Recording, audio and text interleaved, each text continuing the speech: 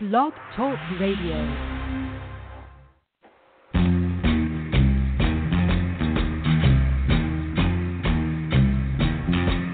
The beat goes on, the beat goes on.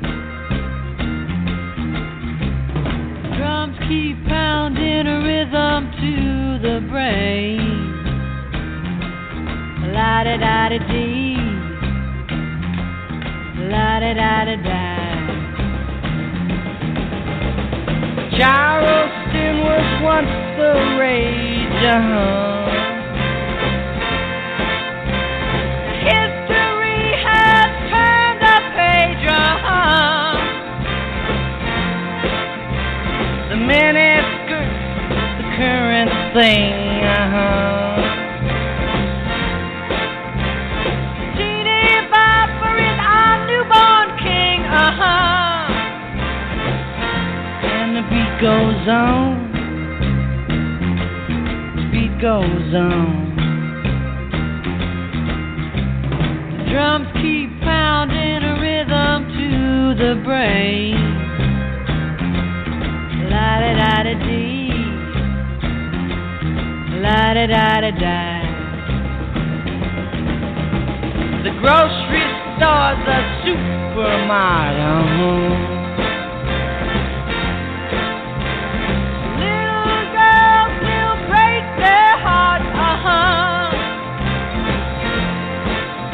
And men still keep on marching off to war. Electrically they keep a baseball score. And the beat goes on, the beat goes on. Drums keep pounding a rhythm to the brain. La-da-da-da-dee, la-da-da-da-da. Grandmas sit in chairs and reminisce. Boys keep chasing girls to get a kiss. The cars keep a-going faster all the time.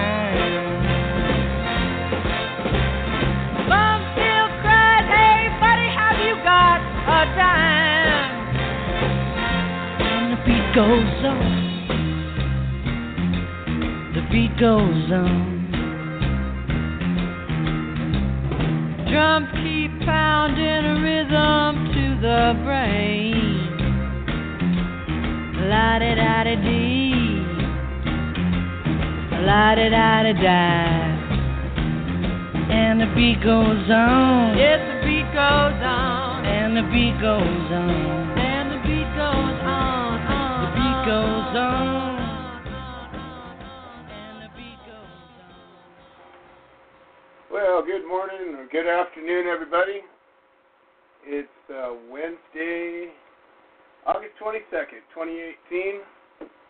And cannabis prohibition still runs rampant across America and in lots of other parts of the universe. I got a problem with that. I have a substantial problem with that, and I think that we can stop it. I think that we can create a world that doesn't have cannabis prohibition. And by that, I don't mean a restrictive world where some people can do some things and some people can't. I don't mean a world where you can do this but not that. I don't mean a world where you can buy, sell, or trade this but not that. I don't mean a world that you have to pay taxes on a plant or anything unreasonable anyways, unlike anything else. I think that this would be a better world than the world we live in. And it doesn't matter who's president, and it doesn't matter who's in Congress, and it doesn't matter what political bent you happen to be. This is about freedom. And I think it's important enough that maybe we stand together and do something about it. So we're going to talk about that a little bit. Last week we began to paint a picture. We began to paint the picture that I just loosely described. And we're going to continue to paint that picture. And I'm going to encourage you, the listener, to call in and add to that picture. A little bit later in the show, I will do the best I can to recreate it, and we'll go on from there. We got another huge show today, but today I'm going to bring some stuff out and put some rumors to rest. I'm about had it up to here with people going around spouting this and spouting that, and you know, it seems that we get to have ultimate power if we so choose, and we can point our finger and cast an accusation at somebody and let it go as though it happened. And people, in many cases, otherwise good people that otherwise might do good things, will listen to that accusation, in many cases completely baseless, or in other cases conflating or contorting an action that happened or didn't happen. But either way, different or less than true. And people, for some reason, are willing to buy into that. Well, some of this stuff's been going on for a long time, and I believe that it's time to put an end to some of this stuff. I really do. We're coming up on election time. The Human Solution's coming up on its 10-year anniversary. 10 years of all volunteers selflessly helping other people. So if you got something negative to say about an organization that does that, I question you. And that's what today we're going to get into a little bit of that. I'm going to call you out a little bit. If you've got a beef with me, and you're not willing to talk to me in person, and you're not willing to call me on the phone and tell it to me personally, but you're willing to type on Facebook or other social networking and make accusations that are foundless, well, we're going to call you out, and I got to see your cards, because otherwise they don't count. I have the spotlight of truth that is a trump card, and if you know anything about trump cards, no pun intended, they're better than yours. And that's how it's going to be. All right, today we have a special guest, possibly two special guests. Amy Case King's going to come be the first one on today, and she's going to tell us about a tragedy that happened in Colorado, of all places. Oh, my God. The almighty Colorado. I don't know how sick to death I am almost of Colorado and the attitudes and arrogances and innuendos and accusations, for God's sake, that come out of Colorado. Colorado passed a law that allows for certain things to happen. But there's a lot of things that happen outside of those certain things. And if you're not following that law to the letter, you could face some issues, and you might even find yourself in prison. We're going to find out about that just a little bit. People say, oh, no, it's Colorado, it's legal. No, there's still people in jail, and there's still people in prison in Colorado for pot-related issues. What? We're going to hear from one of them today. Go figure that one out. I've only been saying that from the beginning, since before Colorado was legal, since that word illegal has been spouted around as though it means something other than a Trojan horse. We've been talking about it. Why don't we talk about freedom? Why don't we talk about liberty? Why don't we talk about removing barriers that get us to that? I don't know. I could talk about that. So I'm rambling a bit, as I tend to do, but we're only 6 minutes into the show, so I'm well within my ramble period. We got a new thing going on today. And I have a live stream happening on YouTube right now. So we're live streaming on Facebook, and I just can't stand Facebook. But we're going to talk a little bit about social networking and the value that it has. Unfortunately, as we talked about last week, destructive power is more destructive than constructive power is constructive. So a little bit of destruction can ruin a whole lot of construction. And unfortunately, I've just wasted so much time on Facebook. I just find myself less and less there. However, YouTube doesn't have this problem. Hey, Mike. Mike is the first one that's come onto our YouTube live stream. So we got 2 different views, 2 different feeds. Hopefully they'll both stay alive today. What I'd really like to have happen is call in. Call in and share your thoughts. That's what makes this show great. Isn't my ramblings or my musings, but it's that we're all gathered around for a purpose. It's that we all are part of something that's bigger than any one of us, and that's what this is about. We're going to talk about that. And how dare anybody do anything to damage that? That's what I have to say. How dare you? Yep. If you've got something that's real, let's see it. Show us. But you don't get to just go around saying damaging things without any evidence or anything. You don't get to do that. We get to be judged by our works. I know that there's a good book out there that says you're judged by other things, but your works matter. Your works matter a lot. And the things that you do over a period of time is the thing that defines you.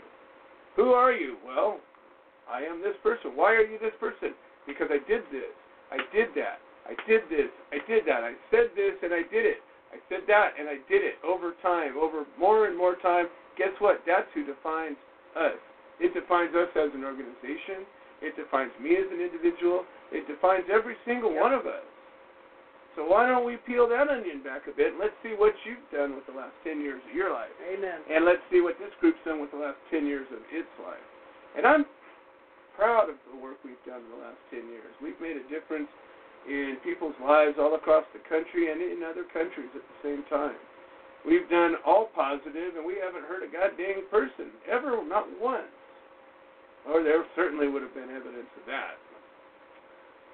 So anyways, the show's about to begin. We're going to go ahead and bring up Amy Case King, and she's going to join us. Now, I've known Amy for a bunch of years. Amy was actually part of the creative process prior to us being a 501c3.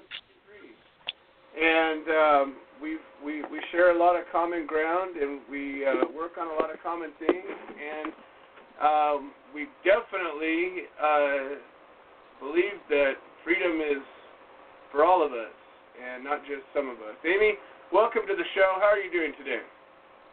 I'm good, Joe. How are you? I am doing fantastic. I'm all coffeed up and ready to go. Good for you. So tell me. I don't think Evan's not going to get to call us. Evan's not going to get to call us. He didn't call yesterday and get the number. I haven't heard from him today. I don't know if they heard me asking him if he knew about the prison protest that was going to happen or not, but I haven't heard from him in 2 days. So. Well, as you know, it depends on who's looking at you, who's watching at any given time as to what might happen when you're locked up. They have all the power, and you have to fight to get any bit of power. And sharing information is kind of like the last bastion of power we have. And if they think that you're going to be doing it outside of what they want, sometimes they give you some grief. And I hope that's not what happened to him on account of our attempt at hearing his story in person. But I know that the good news is, as bad as our prison systems are, they're not like other countries are, and he's going to come out of it, and he's going to be able to tell this story, and we're going to hear it. If it's not this week or next week, it might be the week after, but I know that a good spirit will overcome whatever we have to throw at it. Right on. So tell me about what happened with your son. There's so many people I run into. It's very disheartening to me as an advocate and an activist, because so many people that used to be in our camp, really don't fight anymore because they think that we're done. And they think that because places like Colorado and Washington and hell, even California, for God's sake, have passed some ridiculous law that allows some people to do some things that there's nothing to worry about anymore, and that it's all downhill from here and we're good. What are your thoughts on that? Wow, that's couldn't be farther from the truth. Legalization is nothing but a cover for Prohibition 2.0. Large conglomerate, white collar, rich white men, former law enforcers, former legislators who vehemently opposed us and what we said, helped us, now cashing in and still arresting, persecuting, prosecuting patients, and even just recreational users, and every opportunity that they can.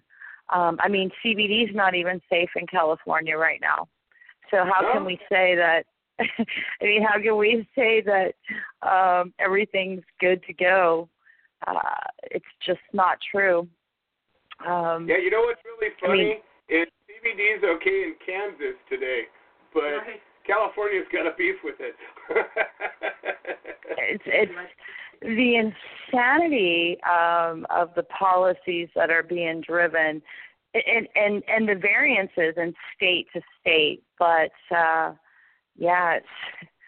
it's to the world level. So I'm working at the international level, and it's unfortunate because our industry, this movement, is not immune from fake news. They sell the story the way they want you to believe the story so that they can create old paradigms, new paradigms, reinforce false belief systems. So that's where we are still, even in this movement. What's interesting is as more information comes out about the phytochemical makeup of this plant, and as we begin to understand it, in many ways, that's more damaging than not knowing it, but just knowing that it worked, because there's so much misinformation and twisted information and instant experts espousing things that they can't prove. I just saw an article about marijuana addiction, and they were talking about, how it's a real thing, and that you can, your body will act the same way or similar as it does to other addictions and this and that. But in no place did they mention that you can't die from it. And they didn't mention that you can't die from an overdose, even if you were addicted. Mm-hmm. And they don't mention that there's a medical benefit from taking too much most of the time anyways.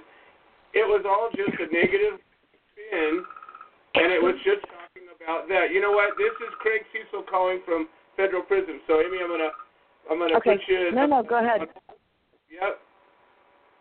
You will not be charged for this call. This call is from Craig Cecil, an inmate at a federal prison.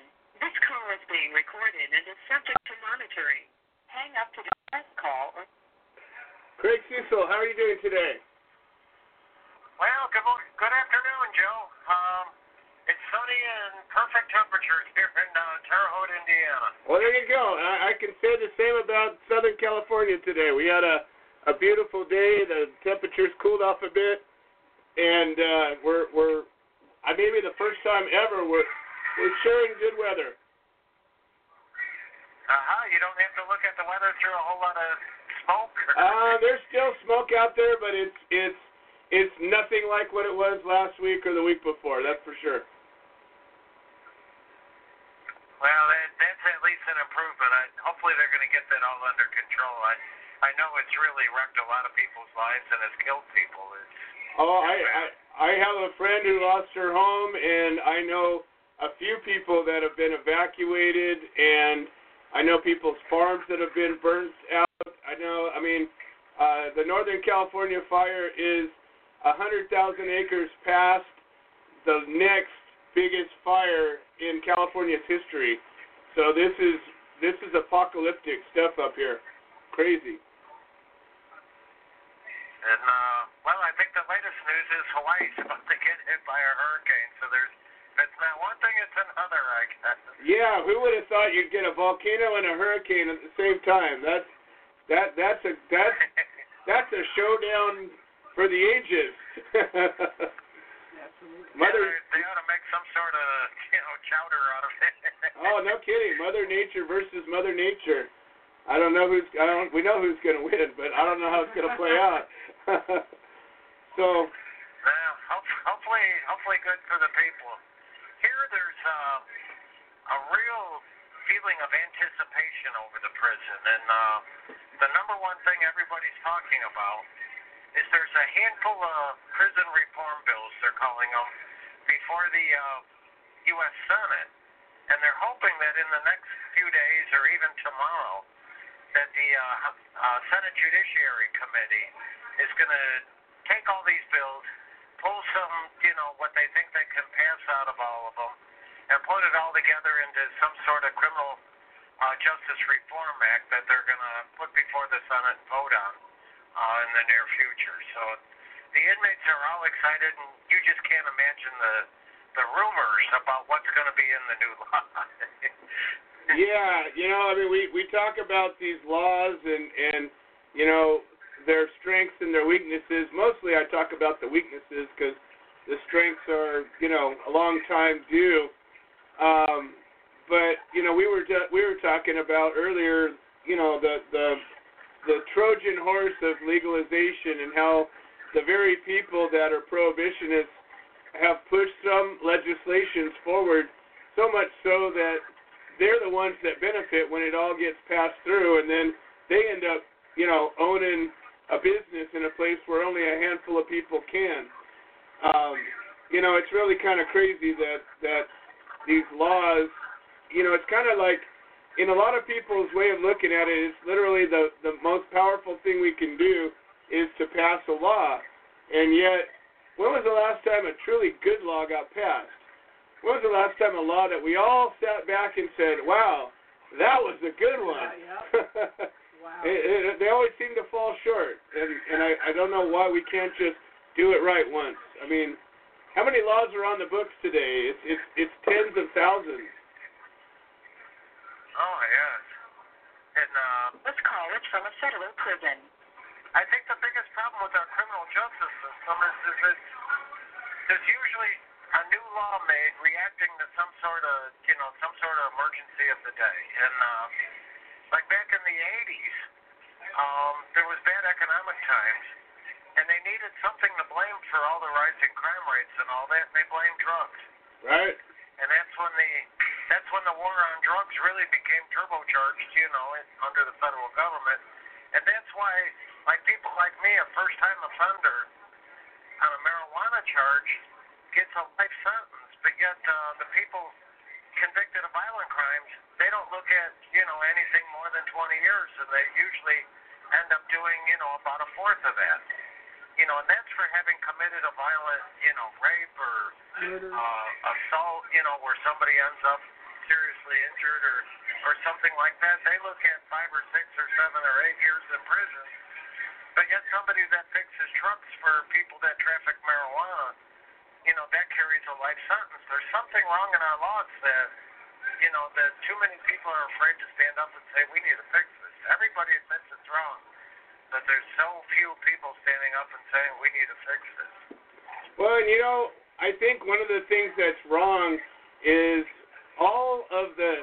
we live in the information age, and there's information flying at us from all directions, right?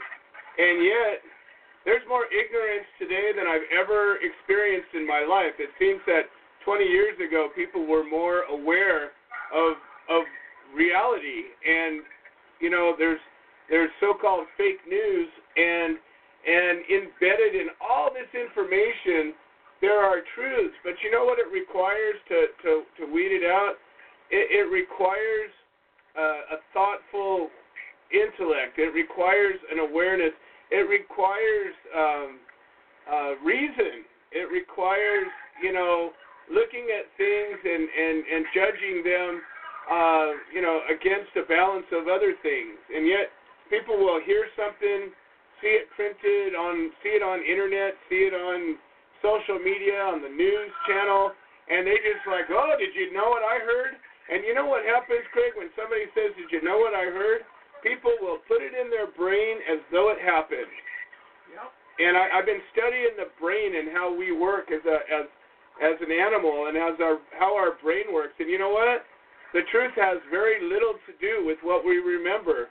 It has very little to do with what we see and what we remember. In most cases, aren't even the same thing. And I don't know what to even say about that. What do you do when the truth doesn't matter like it should? And people don't know, Craig. People don't know that you can get life in prison for pot, even today in America. 10 years ago, 20 years ago, they don't know that could even happen. They don't believe it. It's crazy. Well, here's an example that you and I see that not enough people see is we look at Vance up in Washington. You know, here he ran a marijuana operation right in full sight for many years. He wasn't, you know, hiding in a back alley or anything. But yet when the feds finally scooped him up, you know, maybe because they were bored, I mean, you know, nobody really knows why, but they scoop him up and arrest him, and he faced a 10-year mandatory minimum in prison because he trafficked marijuana. But yet, somebody that traffics in sex slavery faces no mandatory minimum, and they face a guideline, you know, of much less than 10 years. Now, I mean, how can this be? You know, I mean, what does sex slavery do to, you know, especially the sex slaves, but what does it do to, you know, the people that, you know, even, you know, seek out that business and seek out those people and all that? I mean, there's it empowers it completely. Yeah, there's nothing there's nothing at stake. You know, I mean, even you know, pot farmers and producers of things, they look at, most of the time, I mean, I always did, allegedly, I always weighed out what was the likelihood of me having a problem, and I moved forward about, you know, with whatever it is I did, allegedly. But if there was nothing at stake, I would have done more of what I did without thinking about it. And what I did didn't cause harm. I can only imagine, though, you know, what somebody like a sex trafficker or, you know, any kind of a slaver as they are today, you know, might think if they got nothing to worry about. I mean, that's a lucrative business. And, you know, you talk about evil, you talk about destructive. I don't know what could be more harmful. And like I say, you know, how did that happen that our penalties for marijuana are worse than for rape or for, you know, people who harbor sex slaves and things of that nature? I mean, how can the public not notice it, or especially our politicians not notice it and say, we need to fix this. We need to fix this. You know, everybody's busy staring at their cell phones, and they're not paying attention to much anymore. You walk around, you drive around, and you see a nation of zombies these days. They've got these little computers that are about 3 inches by 6 inches, and people don't peel their faces away. And it's crazy. You see an interesting story. You see, you know, there was just a movie made about trafficking. And, you know, it was an interesting movie, and it certainly, you know, caught my attention. I thought it was reasonably well done. But at the end of the day, there was no moral to it. There was no lesson to it that said, well, you know, this is something that's real and ugly, and we can do something about it. There was never something that we can do. It was based on truth as well. I don't know. You'd think that would be just really, a drumbeat. You would think that it would be a continual message, as it's a true and real and present danger in our society today, and it's all around us. In California, This call is from a federal prison. we have some of the 3 biggest ports in the world, and you think there's not, slaves being drugged back and forth from all over the world? Oh, yeah. Well, that's what I see here is what people grasp out of the talk about sentencing reform in the Senate is the inmates grab onto not what they actually read of these bills and all that, but they look at what they hear of the gossip. They hear that, they're going to double our good time, so everybody's going to get out of prison early. There's no such provision like that in there. They're hearing, all these different provisions that they're all heard from somewhere else are going to be in there. They're not even legally feasible. I mean, they're definitely not in there. So, I mean, that's the sad part is the inmates are all pushing for things that are actually legally impossible because, they haven't been informed. They haven't, exactly. learned what's actually possible and, what's on the table. Now, Craig, I heard that rumblings of a prison strike or some kind of a protest. Did you hear anything about that? Yes, we had no events here that were under that, but in 17 different states, a bunch of the state prisons, just all the inmates sat down and said, we're not going to work. We're not going to cook the food. We're not going to, take out the garbage. We're not going to fix the prison. We're just not going to do anything. We're going to make all the guards do it, and we have demands. And I do side with their demands. I mean, they're demanding that they bring Pell Grants and education opportunities back to prisoners. They're pushing for, prisoners should be able to vote in elections. How come we're not allowed to vote in elections, or so that people like me could vote for, people that will actually stand up for what the public wants in terms of marijuana laws. They're also pushing for, just prisons that are, better managed. They're better overseen by other people to make sure that, inmates are getting fed the way they should. They're getting medical care the way they should. They're not getting beat up by, overzealous guards that has happened so often.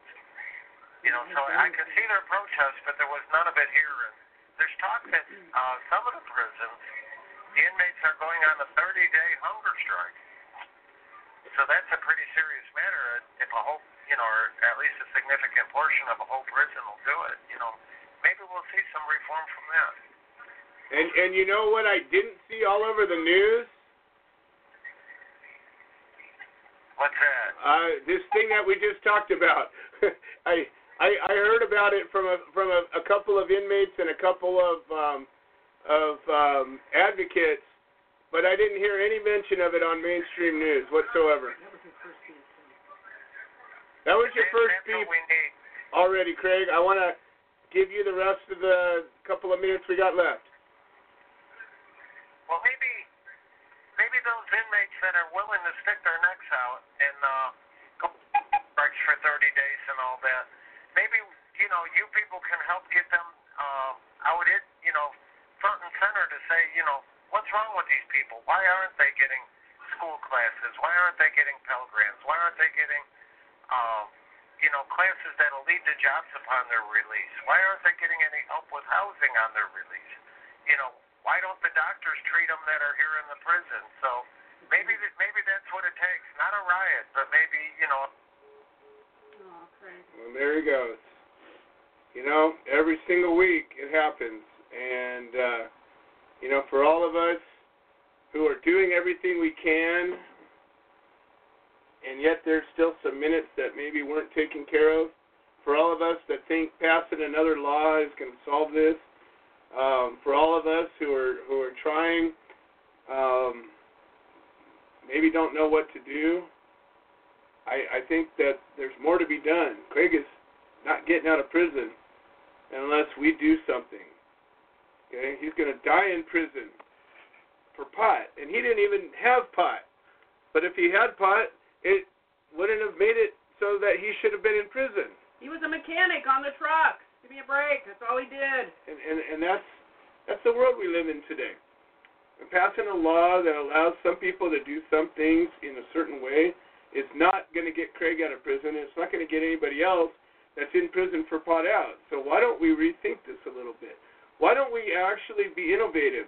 Why don't we be a little bit aggressive? And why don't we start to repeal some stuff? Maybe that word should be said a little bit more. Why don't we remove cannabis from Schedule 1? That'd be simple. That'd be the simplest thing to do. Smartest. And it would end this. And then you put in a provision that allows for a prisoner to appeal based on this new law, give them a way out, boom. All of a sudden we have maybe a little bit of justice. I don't know how many rallies I've been at, and there were screams that echoed so loud that the building shook. And we said, what do we want? And we answered justice. And we said, when do we want it? Now! And we said, now. And yet, this continues. And I don't see much justice out there. I see some once in a while. I see some when we demand it. I see some when we all get together and we stand together united. That's when I see justice happen. I don't see it by passing laws and stepping back and saying, I guess we're done. I don't see it. All right, back to Amy. I get on rant sometimes. Amy, welcome back. I know that you know the deal with Craig, and you know how it is. A prisoner gets online and everybody else takes a step back, so he gets at least his 15 minutes to talk. Okay. Yeah, all right. I unmuted my phone. I'm back. I do know Craig's story, and it's insane. There's so much about this that's wrong. The prison strike is trying to point out some of those wrongs. It's interesting how yesterday was the anniversary of Attica, the prison riot in Attica in New York, and then that was what started the prison riot, or the prison protest, not the prison riot, but the prison protest of 2016, which then led to the death of, I think, 7 or 9 inmates, and like 42 were injured, because there was lack of prison guards. So prisoners were staying locked down all the time, and they were tired of the conditions in that. And so when the riot or the protest broke out, they didn't even have enough staff to go in and get it under control. So this now has turned into a protest about that, or those conditions that led to that. So, And I did get your the press release that came from that, and I will, if I don't get a chance to read it during the show today, I will post it so that everybody can see it. So we do have the details about the protest and what the demands are and what the terms are and all of that. So, well, tell us a little bit about your son. Tell us about what happened. Hey, before we move on to Evan, I'm going to say something about this. I need to do a little bit more research myself. We need to identify the products that are sold in the open market, not just to the federal government, that are made in prisons. And we need to boycott those products. We need to not buy products that exploit prison labor for corporate interests. Like cheese. I very much would be a part of that, and I know I could get the Human Solution behind a project to identify all of the products that might be consumer-based products that are in any way connected to prison labor. Or the companies that do it. You know, well, we could go one step beyond and say, well, these are directly made by inmates, and these are made by companies that also are, subsidiaries of these other companies. I know that I could get our organization behind an educational campaign like that, and I would love to work with you on bringing that up. I know I could get a couple of bodies that could help research that. Awesome. Great. So, let's talk a little bit about Evan now. So, Evan has an anxiety problem and moved to Colorado about 2 years ago after he was violently assaulted while living in Pennsylvania, outside of Pittsburgh. So he had that violent assault. He had some pretty significant PTSD as a result of it. So his anxiety, his PTSD, and ended up in Colorado where he could legally access cannabis. Was working, driving home from work one night. Well, I guess after work he had 2 beers. He worked in a restaurant that sold alcohol. So after they were all done, they all had 2 beers. And we got in his car to drive home because he'd be back to work at, I think, 10 the next morning. And got pulled over for a traffic safety violation. He didn't have any running lights that night. So apparently when the cop went to the window, he told Evan he smelled alcohol. Evan got out of the vehicle. He had the 2 beers from work, so the police officer gave him a breathalyzer. The police officer then proceeded to tell him that he blew extremely high and was concerned about his well-being and encouraged him to take a blood test. And from there, when got the blood test, they didn't actually arrest him that night, which was really interesting. They took him to some sort of substation where he sat in a makeshift storage room with cots and fake curtains. And when he blew legal below the limit, he was allowed to leave. It took about 6-8 weeks before he was actually received paperwork in the mail that said he also had been charged with THC, cannabis DUI. So that being what it was, he just didn't have the money to hire an attorney. He went in, he pled no contest. They said, well, you need to do a pre-sentencing evaluation. Evan has never, this was Evan's first arrest, his first ever charge. And so he had to go see, apparently when you go for a sentencing evaluation, you're actually sitting with the prosecutors. This is done in the prosecutor's office. And he was without counsel, so he had no counsel through the entire event. Apparently they asked you a series of questions through 2 meetings. On his second meeting, after having talked with me for some time, and I told him, don't do probation. This is at this point, this is a traffic misdemeanor. It's not a criminal misdemeanor. And there's no sense going on probation, and you're not able to not use cannabis, not able to use cannabis because of the cannabis DUI. Just don't do probation. Tell them you'll do your time if it's anything over 6 months. So at the second meeting, they asked him what did he think that his sentence should be. And he said 6 months probation, and they laughed and told him, well, we're recommending 2 years, to which he said, well, I'll just ask to do my time then. And so he got into court. Apparently the judge had the prosecutor's sentencing evaluation, at which it stated that Evan said he would refuse 2 years probation. Without Evan saying anything, the judge told him, well, you're apparently not remorseful. I've read the sentencing evaluation, so you can go to jail for a year. And that's where he is right now. Wow. And you know, for people who don't think that can happen to you, I mean, I went through a kangaroo court.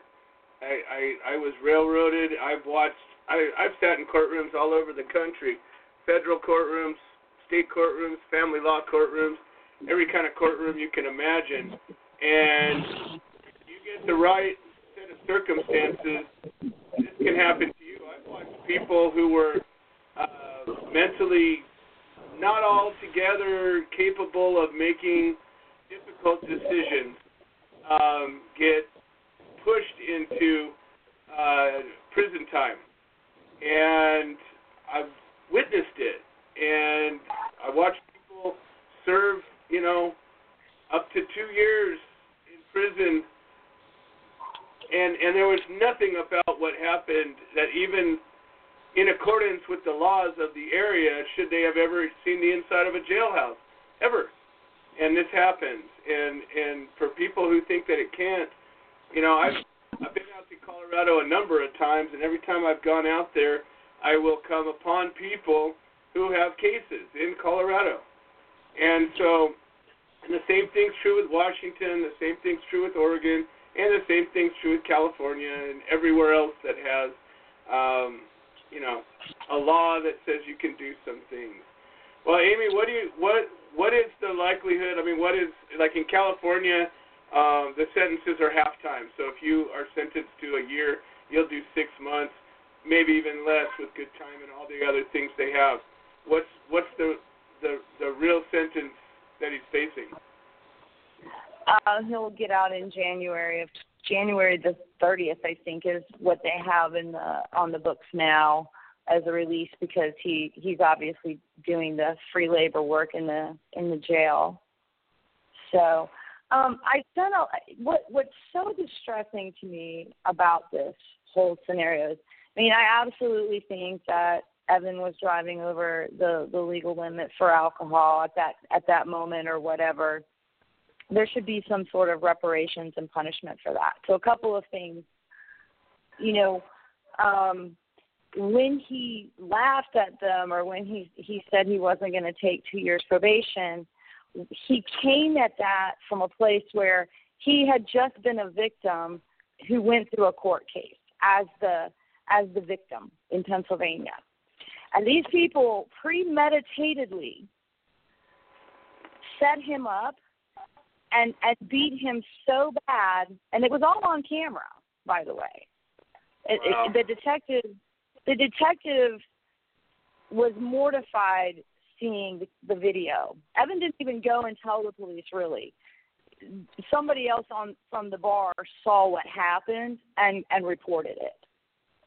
So the detective actually showed up at Evan's house. So there's that. But they were charged with felonious assault, both of them, the girl and the guy.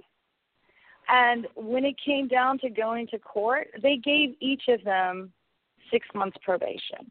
So now you can understand Evan's confusion when, for a first offense, non-crash, nothing but a traffic violation, he was very cooperative the entire time, to be offered 2 years probation. And the judge's response to that is not, well, why is that? Why do you think that you shouldn't get that, or anything? His first response is to now make this 28-year-old homeless, because the fact is he went to jail that day. He had no preparation for planning his apartment, removing his things from his apartment that are now God knows where, because I don't live in Colorado, so where are his things?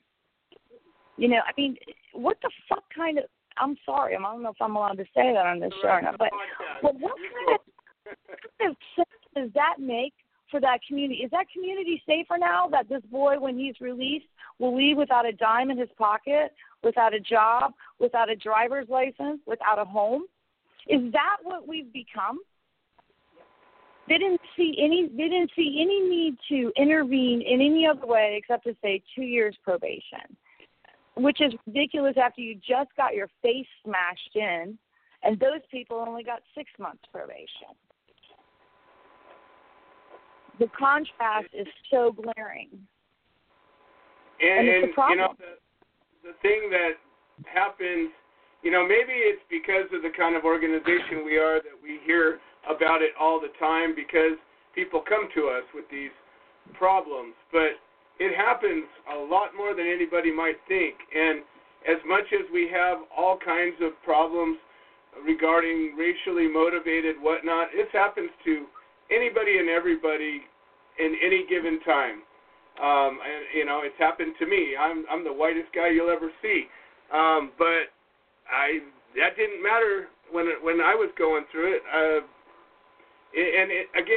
This conversation isn't about that at all, and it shouldn't be about that. The point is that our system has got so much corruption, and that this could happen to anybody, even once, isn't okay.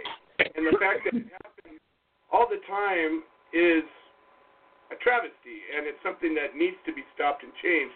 And I just can't get over how so many people, so many good people that are trying to do good things, they focus their attention on things that won't make a difference in the same way, and it won't affect this kind of behavior ever.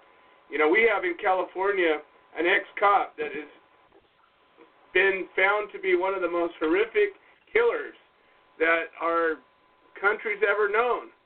And this guy was trusted as a law enforcement official at one point. And now he's referred to as the Golden State Killer. And, you know, there are so many depths of corruption that go across the justice system, the political spectrum, from one side to the other. And I don't know if there's a safe place when it comes to that. I just don't. I don't know. I think that the good people need to get together and start talking a little bit more, and I think we need to focus our attention a little bit more, and I think we need to stop getting sidetracked about petty little things a little bit more, and maybe we can focus on one of these things and start knocking it back and then stand on a victory and go get another one. What do you think? Yeah, we definitely need a brigade of actions, that's for sure. Well, you know, I write letters. I wrote a letter to Evans' judge just to kind of put it into perspective for him. That went out last week, so I haven't heard anything back. It's been about a week now, I think, since I sent that. You know, Glenn Keeling and Peggy Sue have a case going on. You saw the letter I sent to their judge on their behalf. I mean, actually amazing. And I, you know, I've written, I don't know how many letters. I've written a letter to their judge about their case previously, but after seeing what you did, the way you did it, I'm going to write another one. And you know, a lot of times when letters are written, the judge will receive a big bundle. Like usually most people give the letters to the attorney of record, and then the attorney might review them and say, well, these ones we're going to move forward, and the other ones, we don't want those ones to go. And the judge will receive a big bundle of letters all at once, and most of the time I believe they actually go through and read them. In many cases I've seen judges at a sentencing hearing or usually it's at a sentencing hearing. I've seen them speak on the letters and reference one letter or another. So the letters make a difference, but you were able to, in a certain way, and I'm going to share that after I write mine, and you literally submitted it to the court and to the prosecutor. Now, in my case, years and years ago, we wrote letters to the prosecutor's office as well. You know, prior when they were holding me without bail at one point,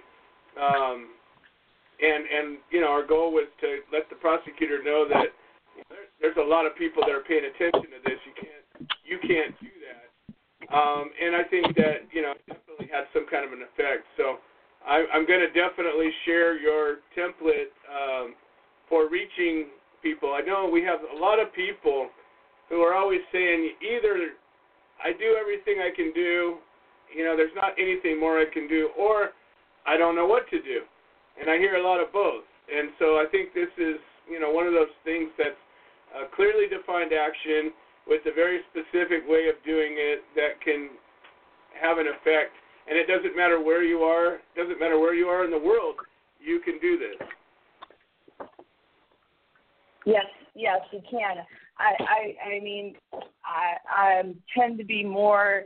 I do a lot of research and a lot of reading every day. So, and like you, have cases all over the country that I'm working on, or people reach out to me about, and not just in cannabis too. I'm also involved with vaccine injuries. So I get a lot of mixed overlap in atrocity in the system. So I just happened, I needed to, I'm born and raised in Ohio, which is where Peggy and Glenn's case is, but I haven't really been up in the law there, so I was reversing myself and trying to figure out how to address the court in this matter, and catching up on what the law of the state of Ohio for cannabis was. And I decided to just check out the prosecutor, find out what motivated him, what's his aspirations, what could I find on him. And I came across that Ohio Prosecutor Association, Ohio Prosecuting Attorneys Association. So now I would just encourage everybody to do that. Look and see what is the state prosecuting association saying its ethical responsibilities are, its moral responsibilities are, its responsibility to its state's citizens. And they actually did all the work for me. So I want to thank them for that. Because it gave me an opportunity to point out he has an obligation as a prosecuting attorney to look at mitigating circumstances. Right. And it gave me an opportunity to say the state has already passed a law, right? And the intent of that law is being subscribed to by the development of the policy. So what is your intent in prosecuting this case? You know, he kind of has to answer those questions. We have a right as citizens to know. Well, and I think that people, and I'll paint with a really broad brush for this, but pot people in general, I think often don't want to acknowledge that what we are really in is truly a war. And it's not a fake war, and it's not an imaginary war, Life and death. And it's not a war that doesn't have victims and prisoners and death. It is very much that, and we refuse to treat it that way. And our enemies, our adversaries, they very much treat it that way, and we get routed more often than we win because of that. And I think what you're doing is classic, reconnaissance move that should be used as a template. And I think that these are things that possibly, if we were to take this seriously and to realize the stakes and to realize that we actually got to put an effort into this to get what we want. And if what we want is to be told you can have 4 plants but not 5, and if what we want is to be told that you can have access to cannabis but you're going to pay 40% tax on it, or if we want is that you can have flowers but not oil, or oil but not flowers, then keep going. Keep going the route we're going. But if we want freedom, I think we need to get serious about this. Well, you know what, Amy, guess who I have on the line right now? Since we were just speaking about Glenn and Peggy, I got Glenn on the line, and they just had a hearing. And Glenn's going to give us an update, and I'm going to bring him on live so that we can all be in the same spot. Glenn, you are live with Amy Case King, who's been advocating for your case, and I understand you have an update.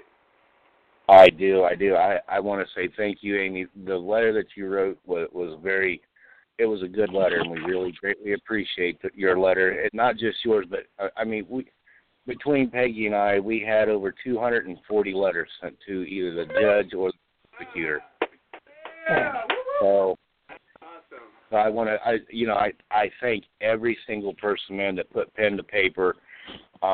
And thank you very much for those letters. They do help, and keep sending them. I mean, this case isn't over. We did have a motion hearing today, and it was continued for next Thursday. Both of the attorneys have asked multiple times for let me start at the beginning. When the cop went to get the warrant to come to the house, he told the judge that they have been surveilling the house for 6 months, and they got a traffic buy from the home. That was his statement. Well, the judge gave him the search warrant. Well, lo and behold, my first court appearance, he sat on stand, and when asked about the surveillance, he said, "Oh, well, I really don't have 6 months of surveillance. I watched the home when I could and in my spare time." So they are requesting yet again this 6 months of surveillance. Both Peggy and I have dismissal case or motions in. We both have quash motion, or Peggy has quash motion in. So hopefully next Thursday they're going to hopefully just dismiss this case. It has gone on almost a year now, and for absolutely no reason at all. We were targeted. The attorneys have said that. The court official said the same thing.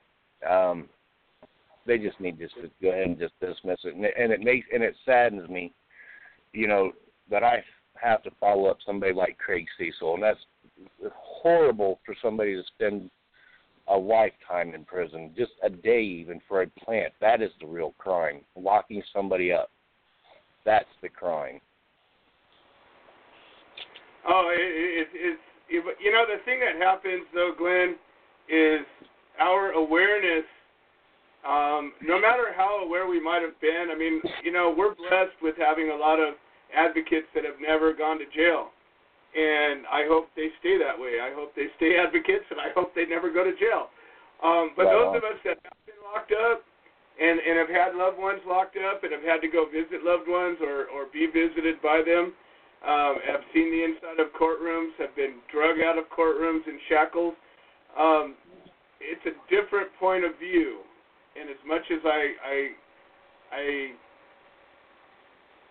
value tremendously those that have not had to go through this, there's something about those of us that have, that are the tip of that spear, and we understand how important it is in a very specific way. And I think I wish more of them would stay fighting. Unfortunately, I think 95 or 98% of everybody that's been stung, when the sting is over, they go away, and there's only a handful of us that have kept the fight going after the pain went away.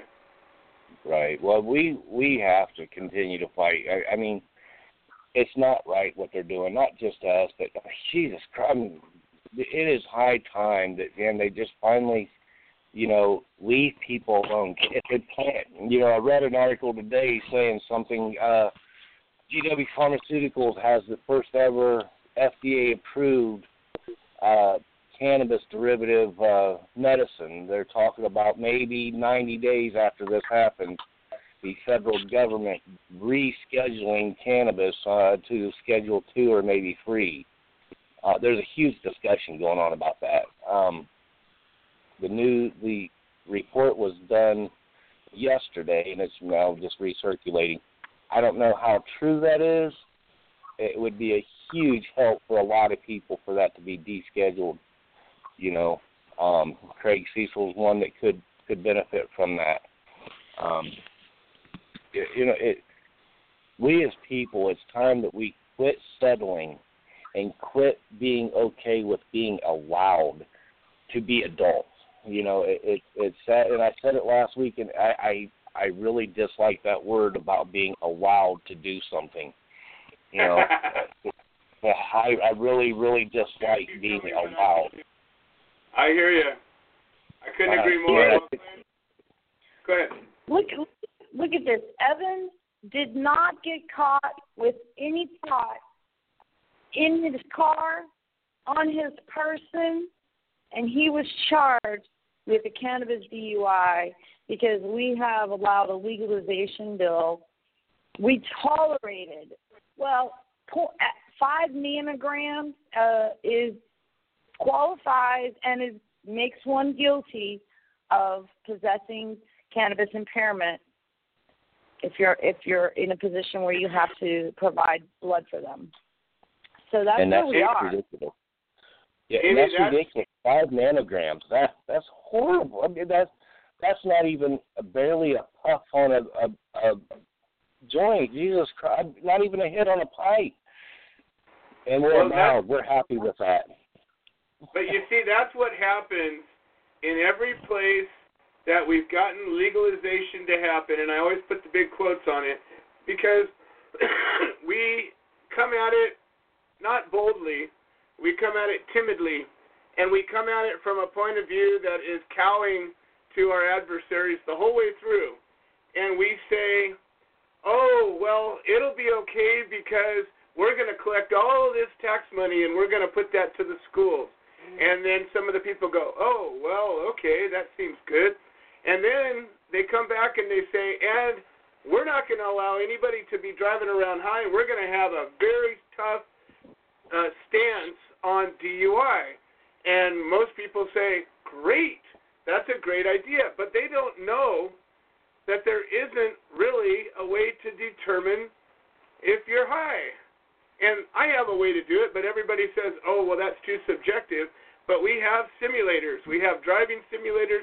We have simulators to fly fighter pilot jets. We have simulators to drive ocean liners. Yep. And guess what? If you were to strap yourself in the back of a seat, put on a 3D goggles, and sit in a simulator for 10 minutes, I'm pretty sure that you could determine if somebody was impaired.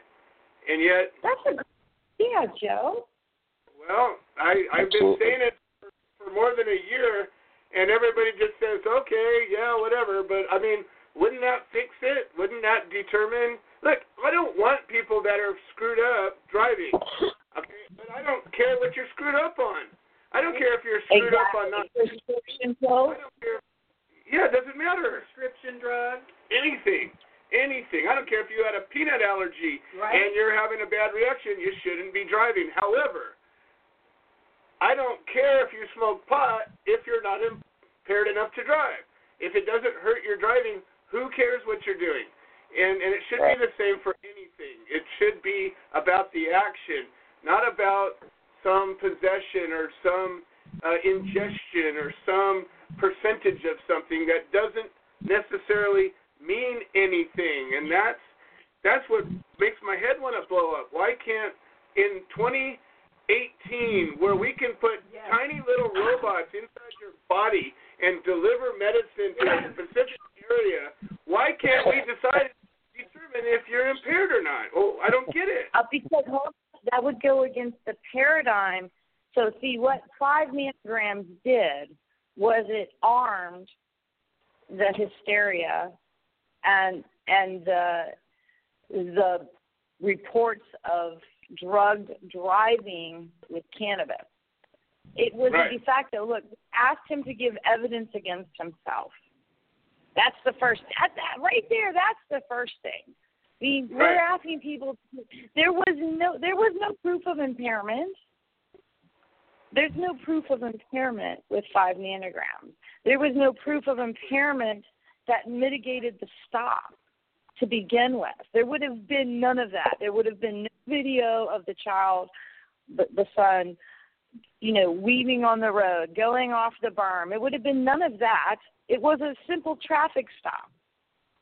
A safety stop because there were no taillights. So now what you've done, what's happened, because by facto that he did smell beer, that precipitated the next thing. But why should we have to tell on ourselves that we've consumed cannabis? Wasn't an open joint going in the car. Wasn't baggies of weed anywhere. So we've given up all of our rights. And now they'll use this against us. More drug driving, more drug driving. Look, we said it would happen, and here's what happened. But it's not based in science. Well, and that's just it. We have science that could determine that. If they really wanted to, they could determine impairment.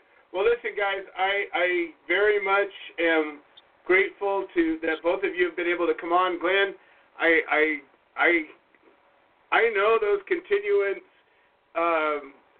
roll calls so well. I went to court over 200 times over 6 years, and probably almost 2/3 of the times that I went to court were continuances. And I drove 70 miles one way to get to court when I did it. And they don't care. They get paid no matter what, and you lose the day no matter what. Yep. And that's just how it is. It's part of the system. It's part of the hamburger grinder that we all go through and in the process. Well, right. Amy, Yes. It's the same. Go ahead. It's a crazy dance with a different tune, but everybody's going to have to eventually do it if they decide to use cannabis, and they want to use cannabis in a legal state. Just be prepared and know your rights and know your rules and know the laws. Do your best. Keep on swinging. All right, Glenn. Well, listen, you are chapter coordinator for the Creative Care Beacon chapter in Ohio. How does somebody get a hold of you if they either want to help you or want to be helped by you? Right on. You can find me by going to the chapter page. You can find me Glenn Keeling there, or you can just simply give me a call at 419-863-0498. I can't help or give you any kind of information unless you reach out. That's so true. So very true. Well, thank you so much, Glenn.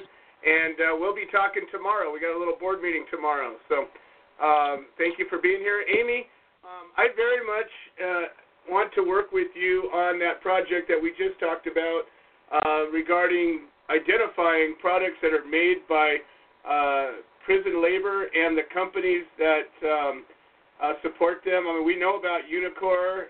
That's a big prison company, but there are plenty of others. I would like to schedule maybe a conference call or something that we can put a team together, create a Google Doc, and this isn't going to be a mammoth. It'll be a big project, but it won't be something that the information is there at our fingertips. And I know we can put this together, create an article, a press release, or a resource that people can just know. Start a boycott. I like it. Sounds like a plan. Yeah, just next week, one day next week, maybe any day after Tuesday. I'm traveling. All right. I'm speaking. I'm at a conference this weekend talking about the ever-changing legal status of CBD. So I will be glad to pester you. I'll pester you starting Wednesday. How about that? Sounds great. Sounds good. Let's do it. Thank you so much for being here, and let's schedule it with your son. Find out what happened. Let me know, and maybe we can have him on next week. Sounds good. Thanks so much for having me, Joe. You betcha. Amy Case King, folks, she's an advocate. She's a warrior. She's an educator and a good friend. All right, we got 46 minutes left on this show, and I got a lot to talk about still. I'm not going to stop the show until I get to what I came to get to. So first thing we're going to do here is we're going to give Creed a minute or two. Creed Leffler has been a friend of the show for, I don't know, about 3 months now, and he put a online petition together, and he's asking us to sign this petition to ask the federal government to take cannabis off of Schedule 1. In my opinion, I think it should be taken off of the scheduling system altogether. I don't believe it's a substance that should be scheduled. I don't see any reason for it to be scheduled. However, let's start off with get it off Schedule 1 for sure. Creed, you are live on the air. Welcome to the show. Hi, guys. How you doing? Hey.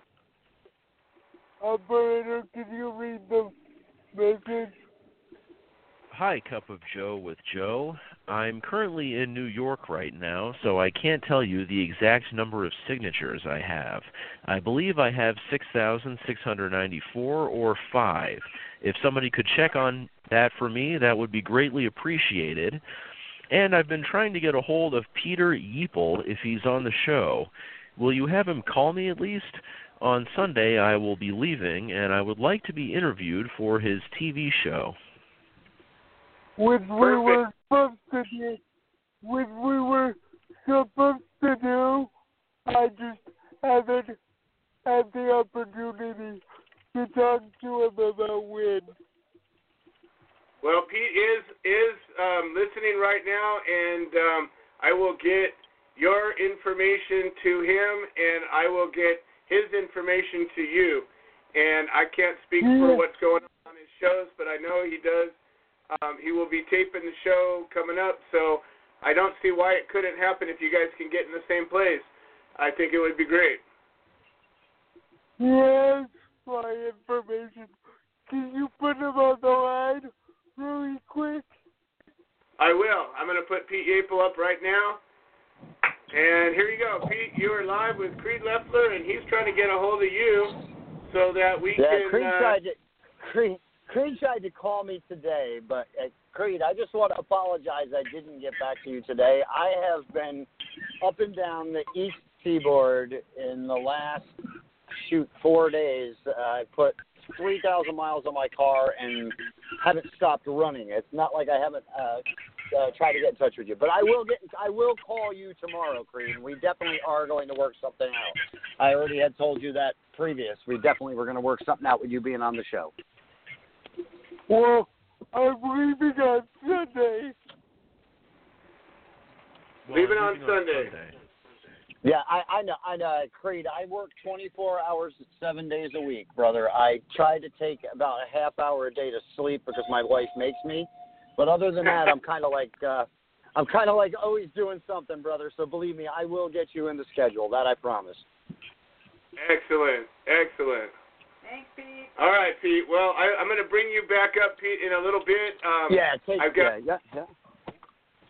got Becca doing something, and then you'll be up next. Well, Creed, I think we solved it.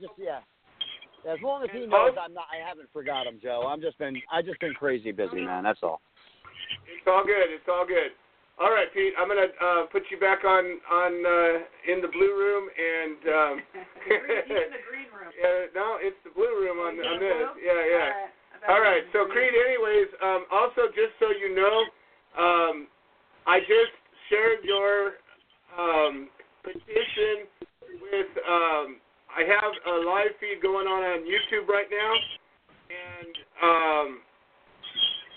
There's an advocacy group called Bleeding Kansas.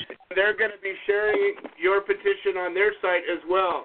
That's going to happen. Right now, on your petition, you have 6,691 signatures. Woo! All right? So and you've gotten 3 new signatures today. So that's the latest update. Yeah, Creed. Oh, thanks. All right. Thank you very much, Creed. I look forward to talking to you next week, and as soon as you get that interview, we'll be able to watch that as well. All right. Thank you very much. Creed Leffler, folks. All right. Okay, so last week we began sort of a visualization journey, and the amazing Becca ditched us the last 2 weeks. But she's here this week, and she's promised to give us a little tool to help with stress and anxiety. And Becca is one of these amazing people who works really hard in the background and isn't somebody who is necessarily even comfortable in the spotlight in any way, shape, or form. But she is one of these people that every once in a while I say, too bad, we need you. And so she's going to share some of her brilliance with us right now. And without any further ado, Becca Nichols, welcome to the show. Thank you. Hey, Becca. Hi, Lisa. So, tell us what you got.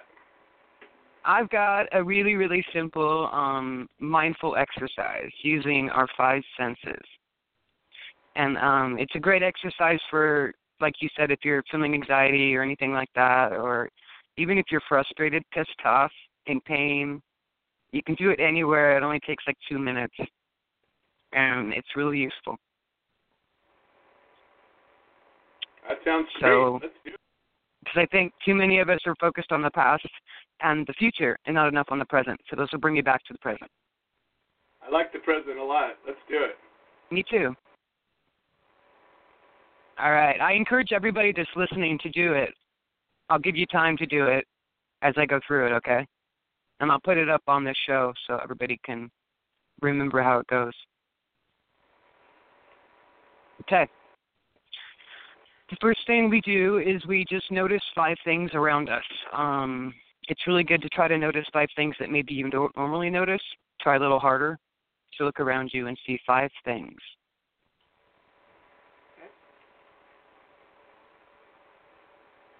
Okay. And the next one is going to be feel, touch.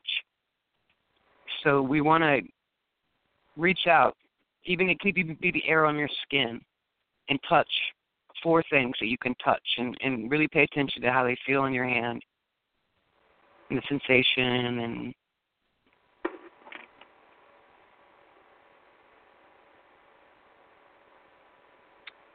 then next we're going to use our ears. So notice 3 things that you can hear. It can be a car, refrigerator running, an air conditioner, anything like that. Just really tune in and listen to the sounds that we tend to block out. 3 sounds.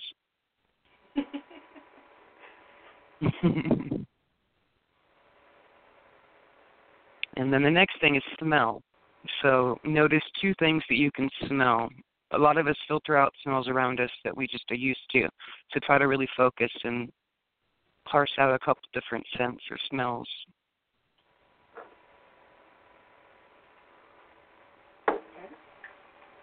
And the last one is taste. Notice 1 thing you can taste. I always recommend coffee, but that's me. Me too. Or it can just be what's in your mouth. It could be anything. Take a sip of something nice. All right, here's my kombucha.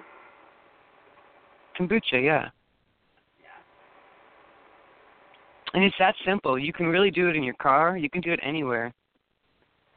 But it really grounds you and brings you back. It's really good for anxiety.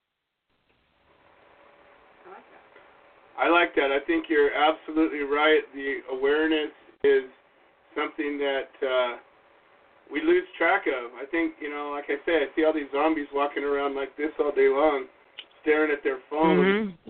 Mm-hmm. They don't know who's in front of them. They don't know who's around them. Or you got people with headphones on listening to something. But that's all they're aware of is that something. And then, again, you're in a timeless place at that point. There is no present or past or future. It's just that moment, that whatever it is they're doing. And there's an awareness exercise kind of similar to that, but it's about acknowledging where you are in that moment and acknowledging what you're doing. And even, I'm on the air talking to people, or I'm picking up a cup of coffee, I'm drinking the coffee, and just acknowledging those things that you're actually doing, and you come to realize, the sensory experiences as a result of it, giving it acknowledgement. And I think so I'm a daily walker. I take about an hour-long walk every day, and I practice this on my walks. Because you don't realize all the birds around you, the leaves, everything that's around you. It's a great walking meditation in particular, I think. No, I think absolutely. Or camping, being anywhere that anywhere that you're outside of your normal, office space or bedroom or wherever you spend the most amount of time, being outside of that and being aware of that experience. I think it's powerful because the things that are happening that we're trying to change are happening in the present. They're happening here and now. And yeah. We're living in these worlds where people are, you know what they did, or, oh, we're going to do this sometime. And neither of those things are relevant today. And what does matter is, what are we doing now? What are we doing about it? And I think that, you know, like I said, and how does it affect us and everybody around each other? I think a lot of people, too, they act without thinking how it affects even the person nearest to them.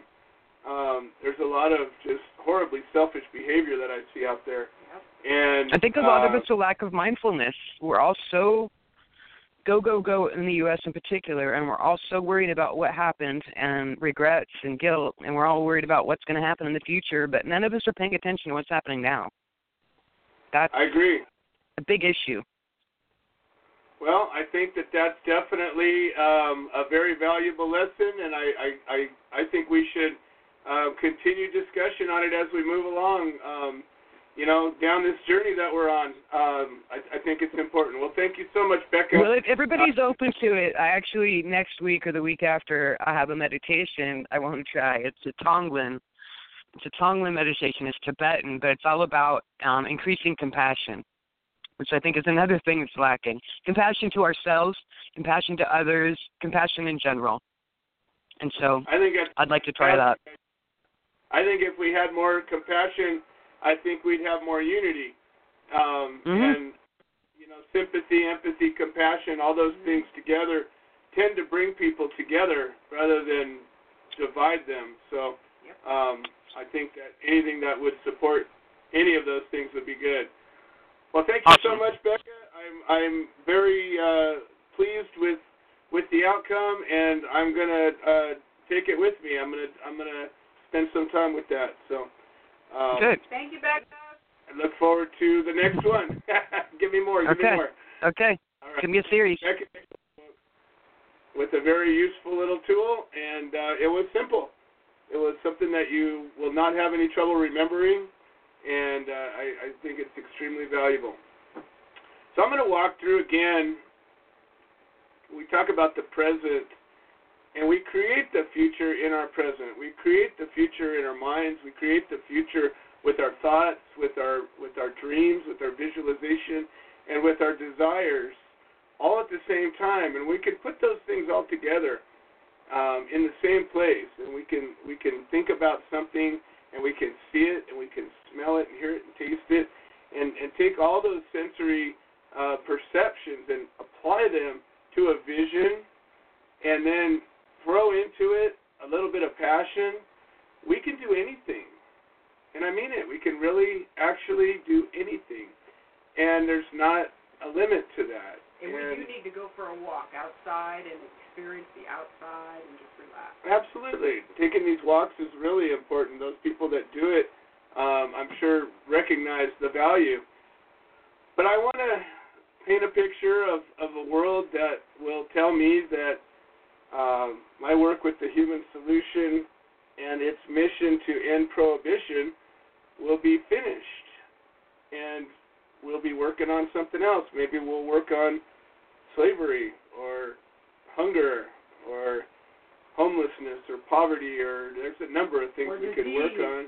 Disease, all kinds of things that are still wrong with the world, even after cannabis prohibition is over. However, cannabis prohibition is so oppressive and so wrong in so many ways, and most people just don't get it, and we spend so much time doing things that aren't ever going to get us to it. And I want to think about that as we're considering putting a lot of time and effort into creating or passing a bill or a petition or whatever it is that we're doing to make change the way we see that we need to. I want to ask you this: is it going to get you to this place? And in this place, I wake up in the morning and I look out my window and I see pot plants. Because they're there because they can be there. They're in my front yard, they might be in my backyard, and there might be 10 of them, there might be 20 of them, there might be a whole field of them in the back there. I wake up without any anxiety because I have those plants. I don't worry about those plants, and I worry about their well-being. I worry about, did they get water, did they get food, do they have bugs, is there anything that I can do to make them happier? But I'm not worried that I might get arrested because they're there.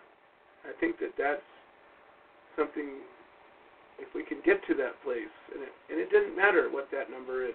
Maybe you just want to grow one plant. Maybe your neighbor wants to grow 20. Maybe your other neighbor wants to grow them, but they can't, but they need you to grow them for him, and he needs 42. Mm-hmm. So what? It's okay. Yes. And then I go into a room where there is cannabis drying, and there's row after row after row. Maybe it's a warehouse. Maybe there's 5,000 square feet of racks and rows with cannabis flowers drying on them. And again, I don't worry.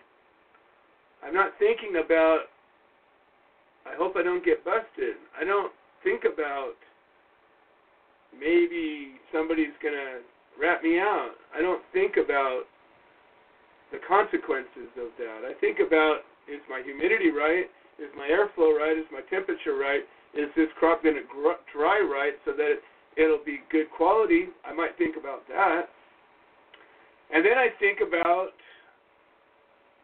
walking into a lab where I'm making extracts, maybe a dozen different ways.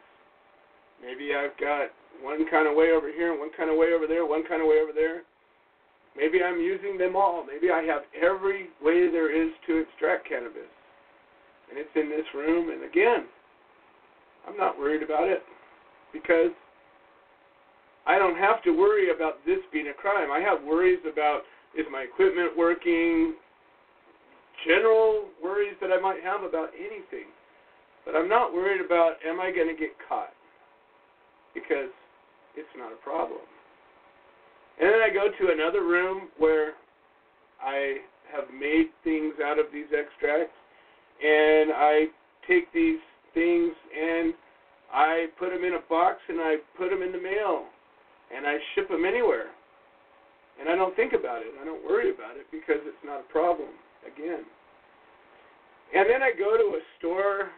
Maybe it's a market. Maybe it's a drugstore. Maybe it's a farmer's market. It doesn't really matter. And on the shelves, I see products that are made with this plant. Yep. And they might be soaps, and they might be, headache pills. They might be juice. It might be whatever. Pet products. It doesn't matter. It's just like everything else. And it's not more expensive than other things that are like it, and it's not taxed ridiculously.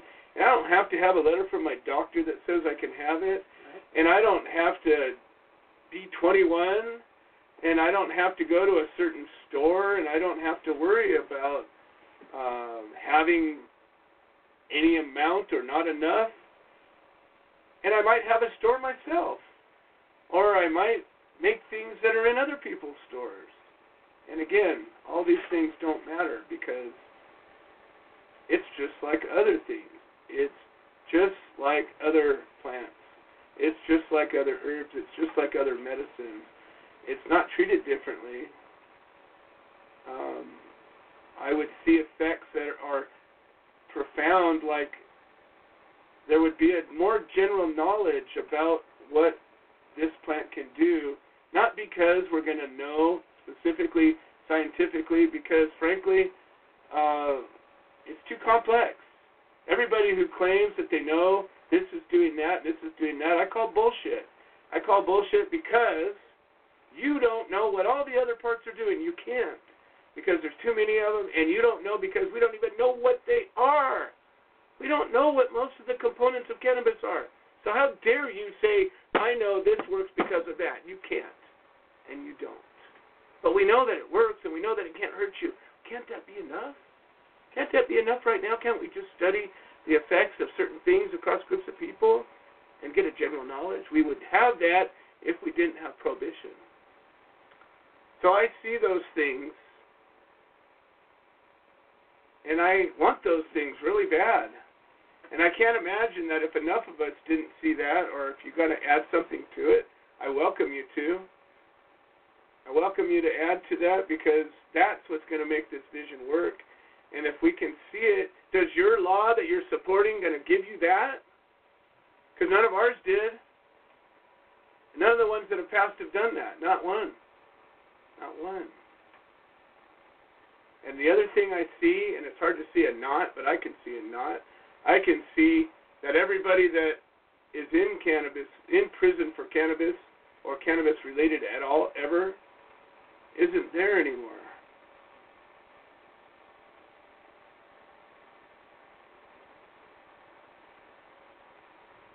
I got a question here. Why is it not a problem for you, but a problem for others?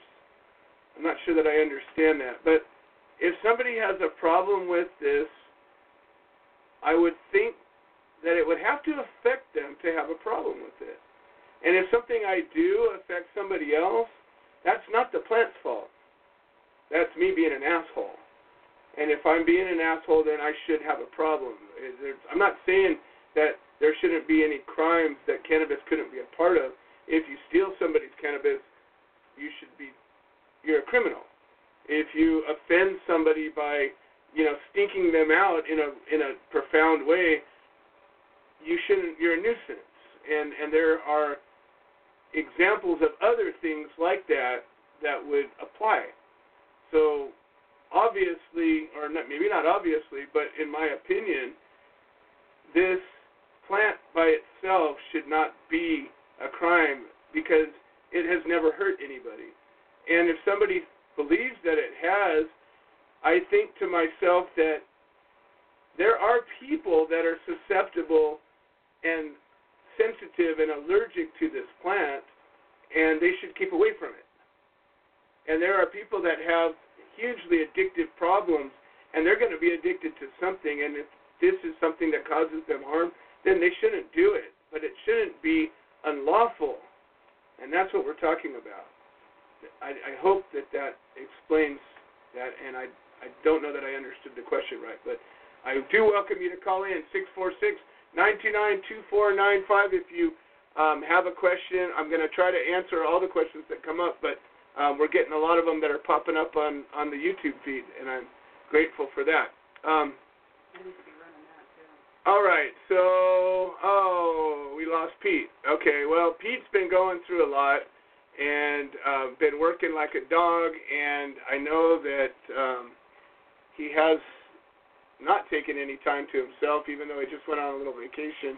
I know he was pretty much working through it all, and so if he doesn't have any time to come back on, at least we got to talk to him for a minute. He's one of the hardest working people that I've ever known.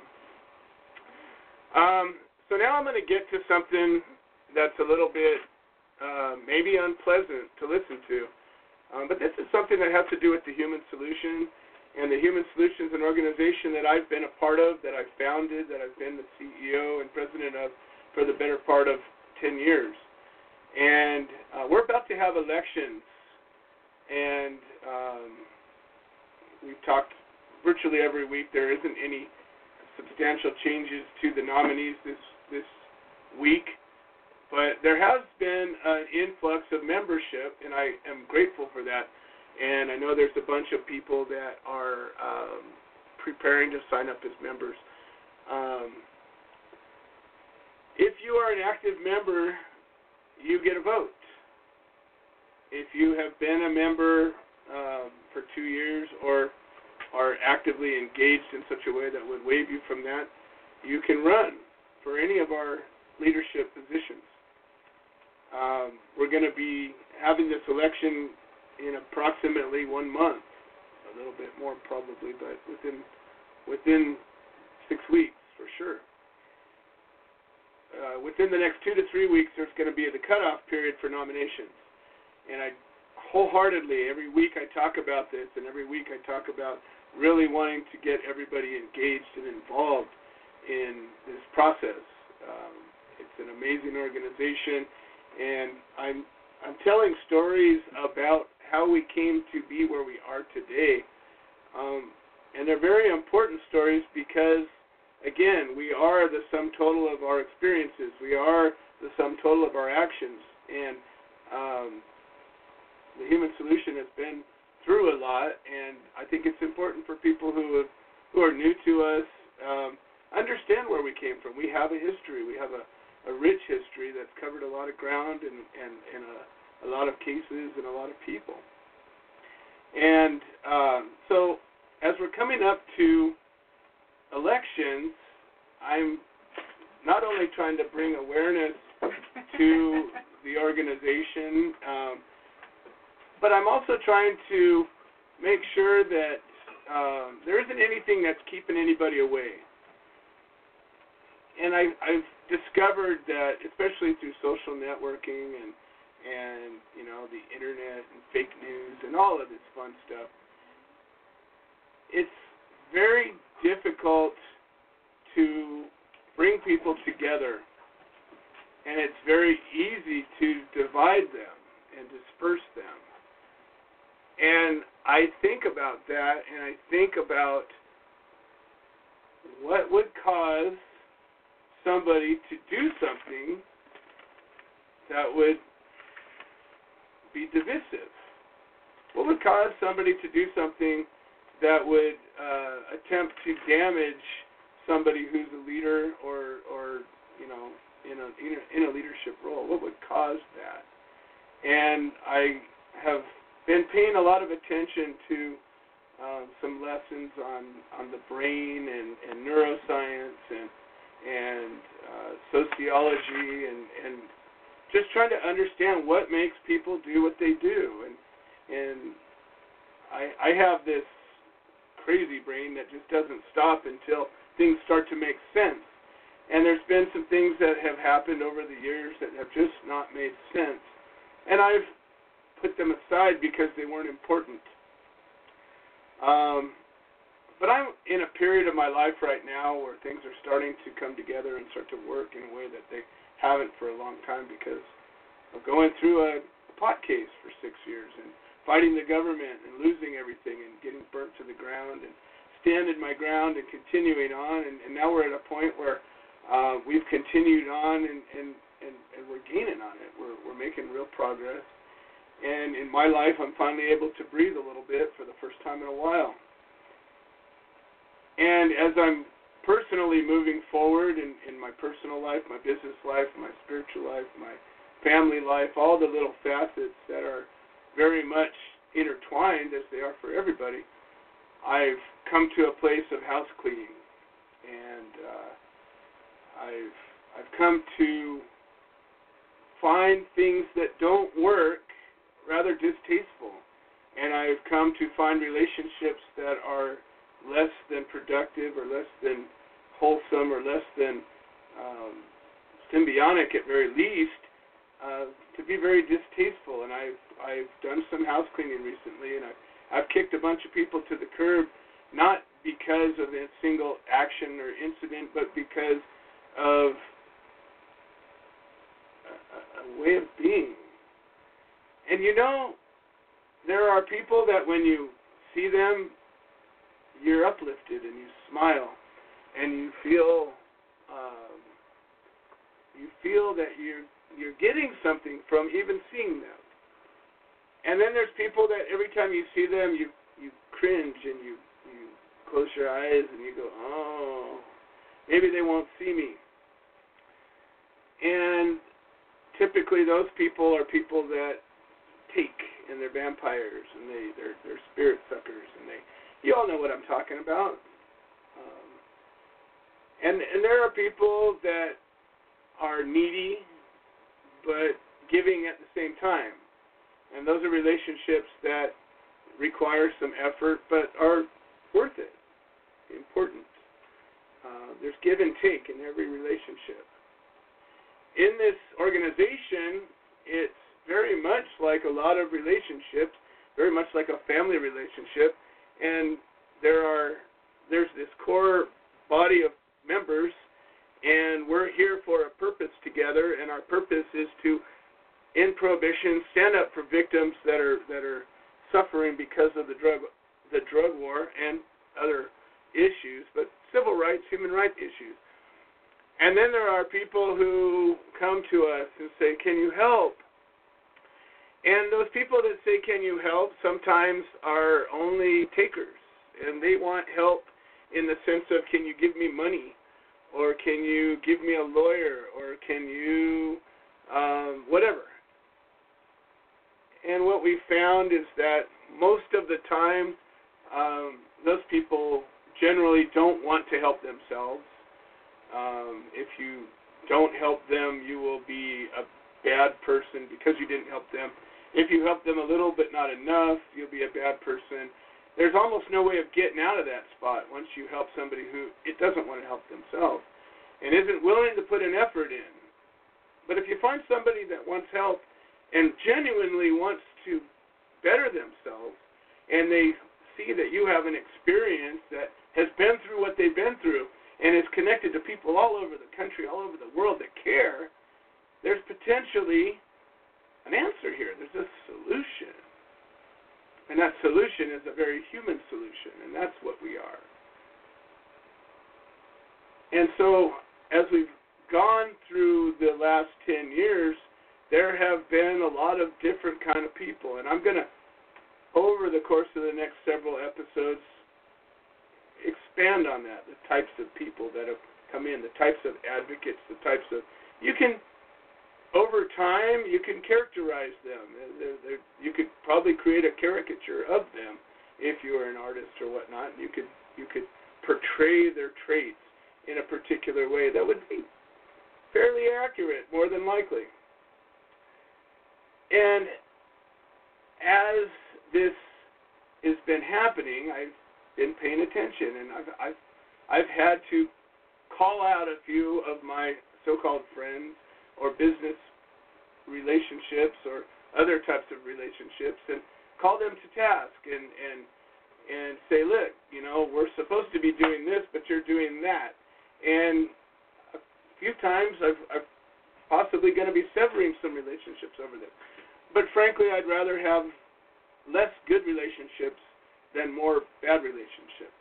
And that's just my personal choice.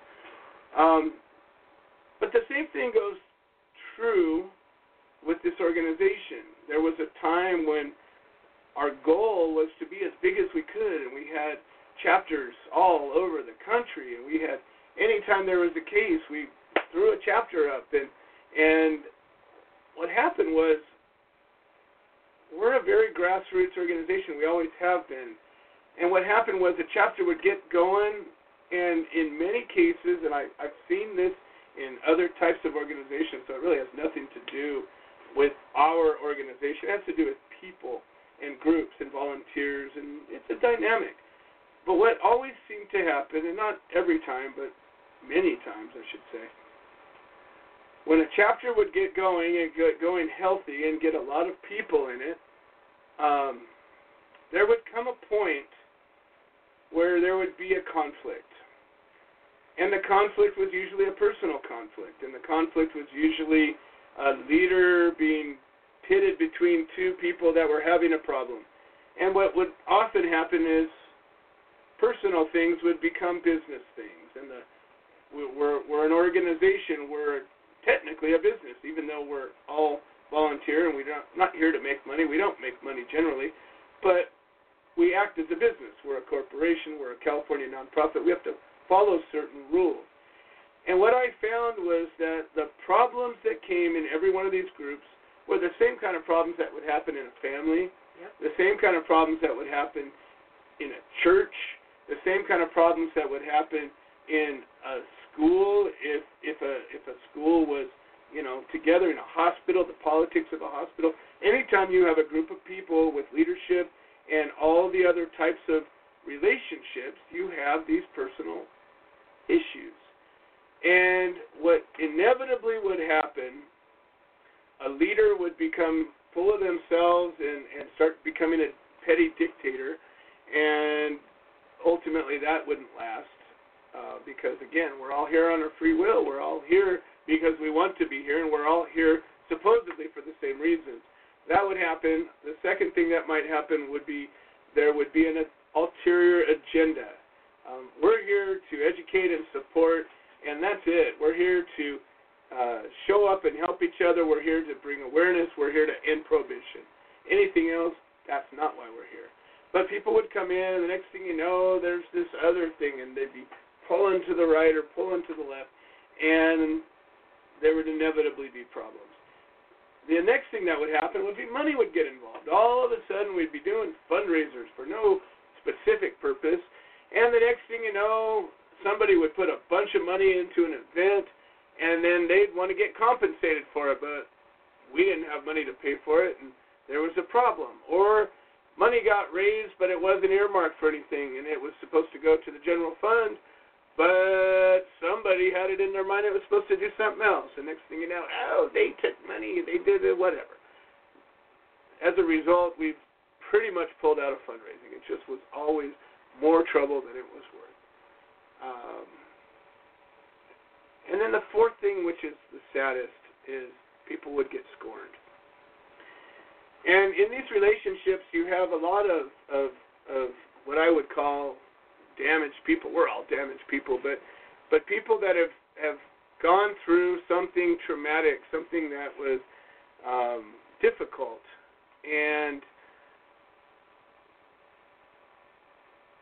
they would have a sensitivity, and there would be a leader that would be kind, and that would be sensitive, and that would be sympathetic, maybe empathetic, and they would become close. And what happens to people when they come close is sometimes one sees things different than the other, and sometimes it turns into a romantic interest, sometimes it turns into an intellectual interest, sometimes it turns into some kind of a spiritual connection, but there become these bonds that get formed. And people's general nature is that when another person comes around and starts to get close, they find it threatening, and they become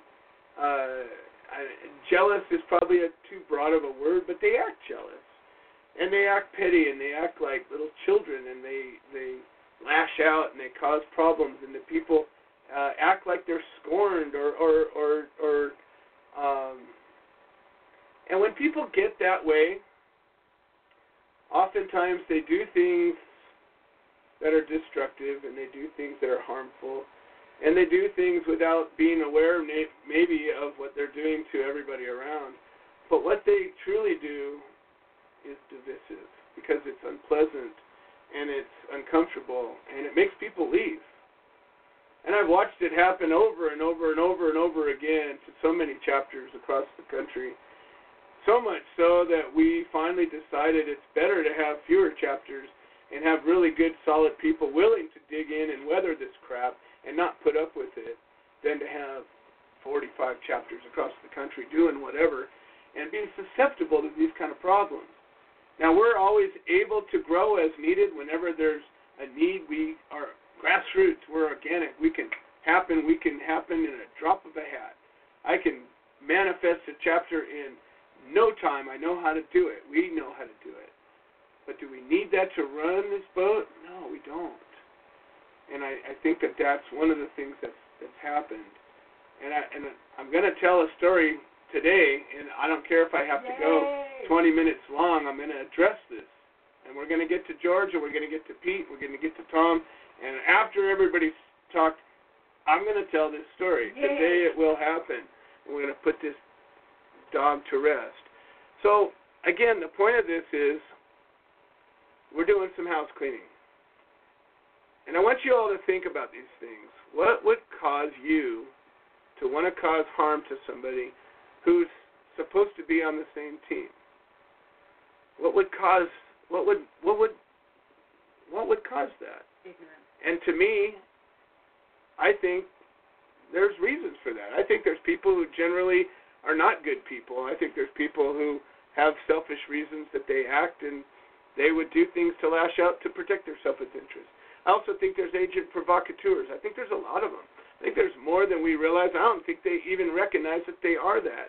But an agent provocateur is somebody who gets embedded into an organization or a group or a mindset and plants seeds of doubt and causes little problems and then walks away and watches the havoc happen. And I think there's a lot of people that fit that bill. And whether they're sinister or ignorant or some combination, doesn't really matter. What matters is that they're there, and if we recognize them, good people can stand together and weather this kind of crap. Think about this. Just about all of us has somebody that owes them money or something, owes them something. Borrowed a book, never returned it,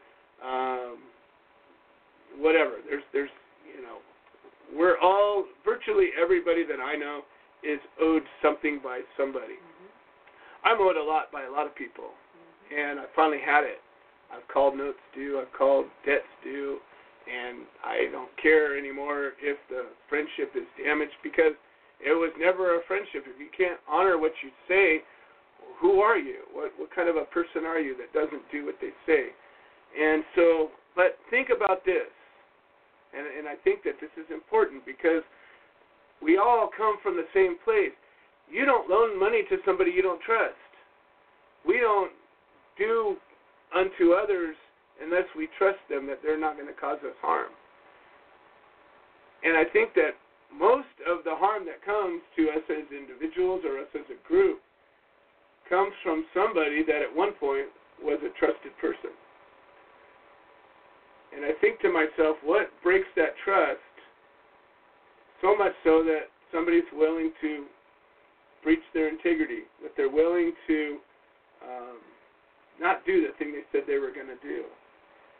And I'm trying to solve some of those things. And the story that I tell is, I don't have an answer to it, but I'm going to tell it and give an opportunity for it to be resolved, and then it goes to bed, and then it stays to bed, and I will not deal with it again after this.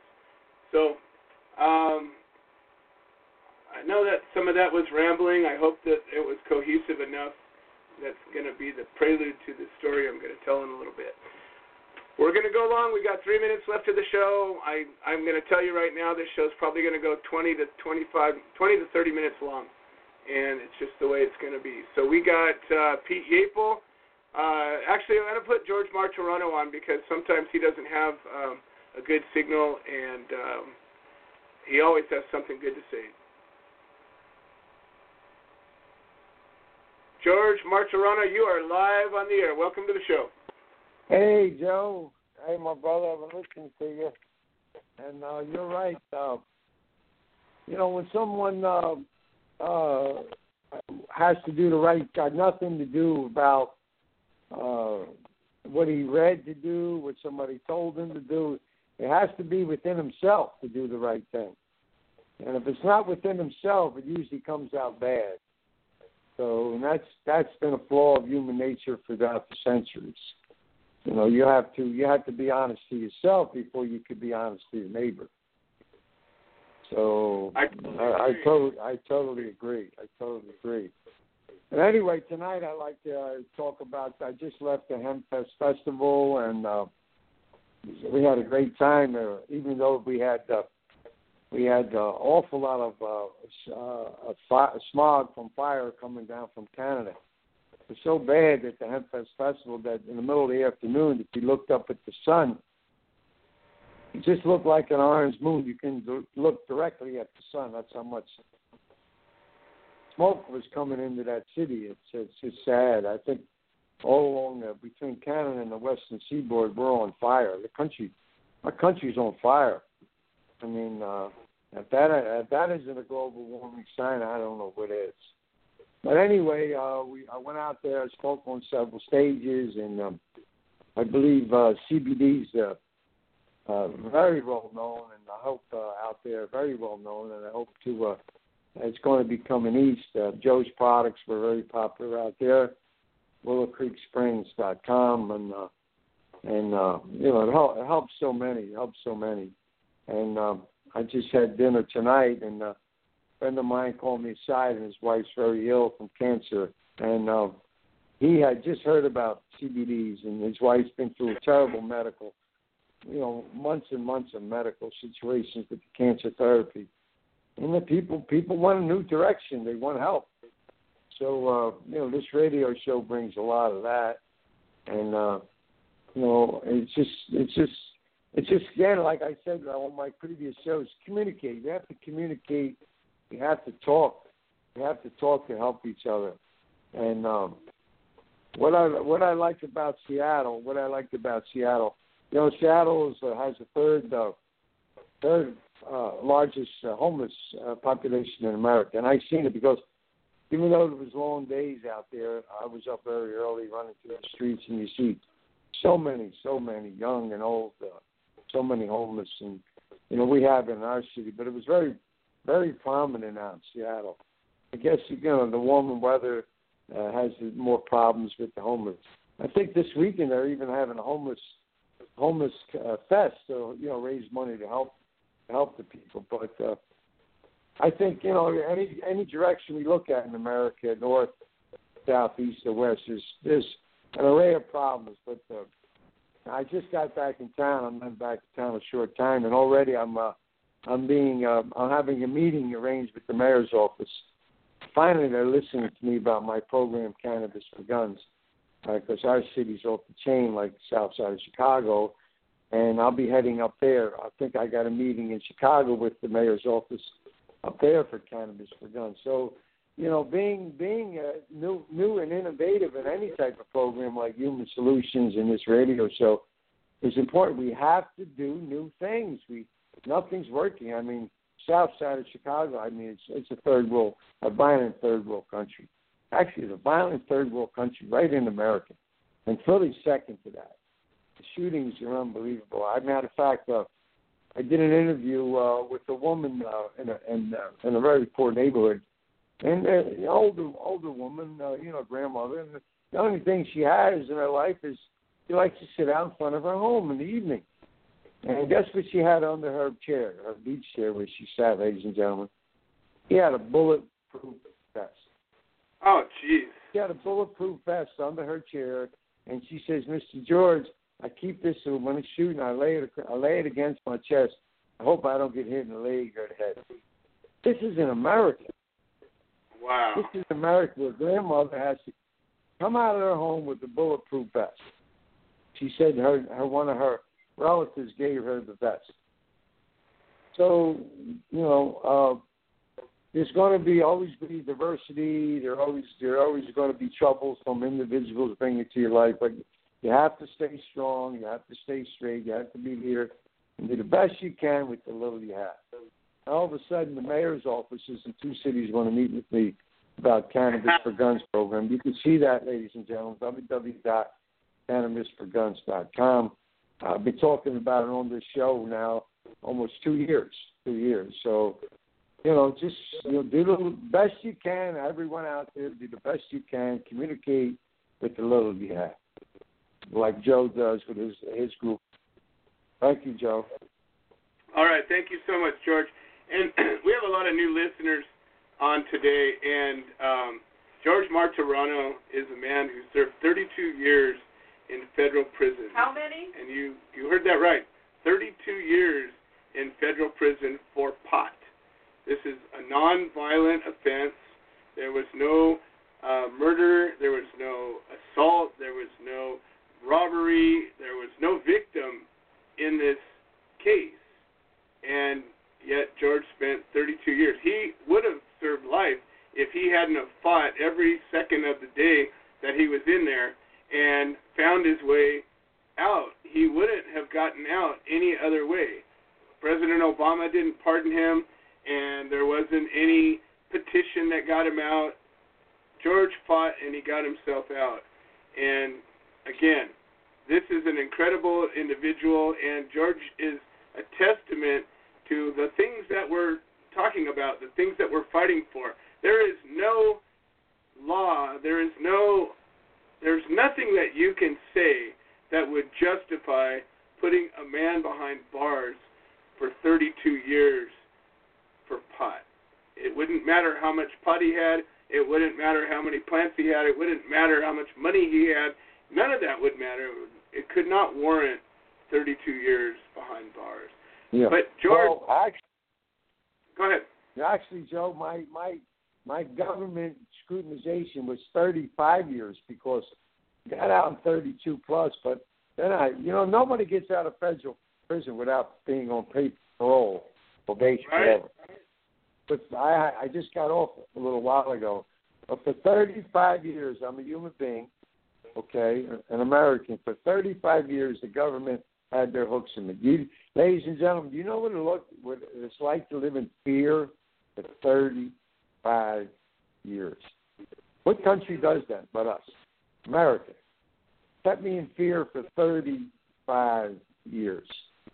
And it's inhumane. I lived through it, did the best I can with the little I have. I made myself known to the world by hard copy short stories and poetry. So am I someone to be looked up to? No. I believe better men than women have died in prison better than I. But what the message is, stay strong. Like Joe with the Human Solutions, his radio show. Joe doesn't have to do this every week. He's busy. He's working. He has a family to take care of. But when I stay with Joe, I'm out there enjoying myself, and he looked me dead in the eye and said, "Hey, got a radio show to do tonight." I didn't want to do it. I was having a ball. I was roaming the hills and enjoying myself. But he's a dedicated man. He has a good family, Liz and Kathy Z and everyone out there, Lisa, and it's just Elizabeth and Dee Dee Kirkwood. I mean, just amazing people. And I'm with you, Joe, and the Human Solutions till the wheels come off, ladies and gentlemen. All right, Joe. I know you got other people on. I'll see you next week. Yeah, we're looking over time today, so thank you for being here. All right. George Martin. I'll be calling. Excellent. I look forward to it.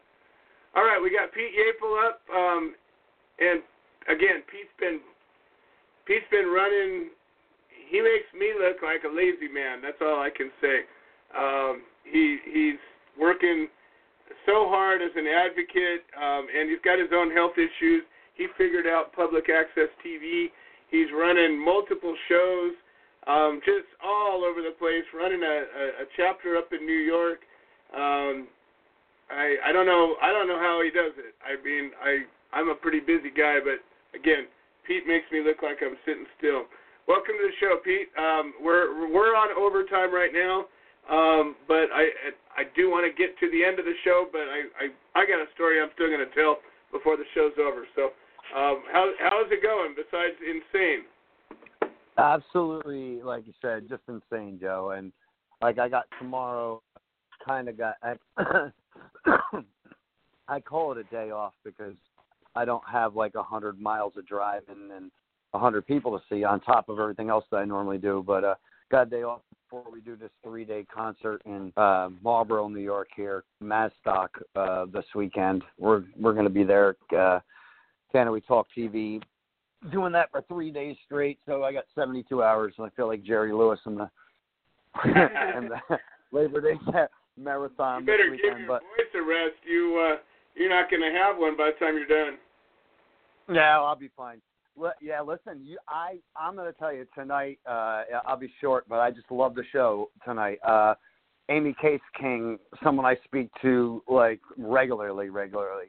Man, you want to talk about somebody who does work, and I talk about her all the time. This lady does work, people, and she's really somebody that if you don't know Amy Case King, please get to know her. She's an amazing lady, and she works from the top of the food chain down. I love her for that. George, I've had the pleasure to meet. What a humble, incredible man that guy is. 35 years in jail. He says he isn't someone to look to. Please, we go through Glenn and Peggy, what they're going through. All these people that are on today. These people are amazing human beings. They're thankless. They're on here and they're still speaking for everyone else. I this week felt the most unfree than I ever have. I drove the whole East Coast, with my medicine in my pocket, and I had to be scared to death I was going to go to jail because I want to stay alive. Is that a country that everybody envisions us living in? I mean, or thinks America to be? that just because I'm a sick man and make a choice to choose cannabis as my treatment over everything else, I could go to prison for a very long time for just the medicine I had in my pocket. Not to get high, not to have a good time, to stay alive and be here once a week to talk on the Cup of Joe and my radio show. You know, I mean, honestly, it's crazy. I never felt so unfree. You know, not that Joe or anybody that knows me knows that it matters to me, because I believe wherever I am, cannabis is free. I believe cannabis is illegal, if that's the word people like to use. But cannabis will be used by me in any form that I choose from now until the day that I die, because it keeps me alive. And if people can't swallow that, oh well, that's on them. Please, guys, keep up the fight. Get in these letter writing programs if you can. If you know of a case, point them to us. That's why we're here. You know, again, we don't pay for lawyers. We don't do things like that, but we do more important things. You know, 240 letters being delivered. You know, to one prosecutor and a judge. I mean, believe me, that speaks and moves mountains, more so than people notice. Don't be on Facebook posting, worrying about what you need to take so that you can pass a drug test at work. Learn what you need to do so that we don't have to take drug tests at work. I mean, why, again, like Joe was saying, why do we always just settle anymore? And why is it always just when we're looking at things like, oh, 5 plants is good, or this is, oh, please, come on.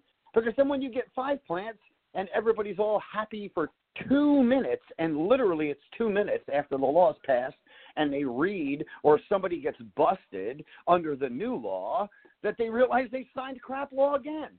There's no reason for there to be law on the cannabis plant. Nobody should be in jail for it.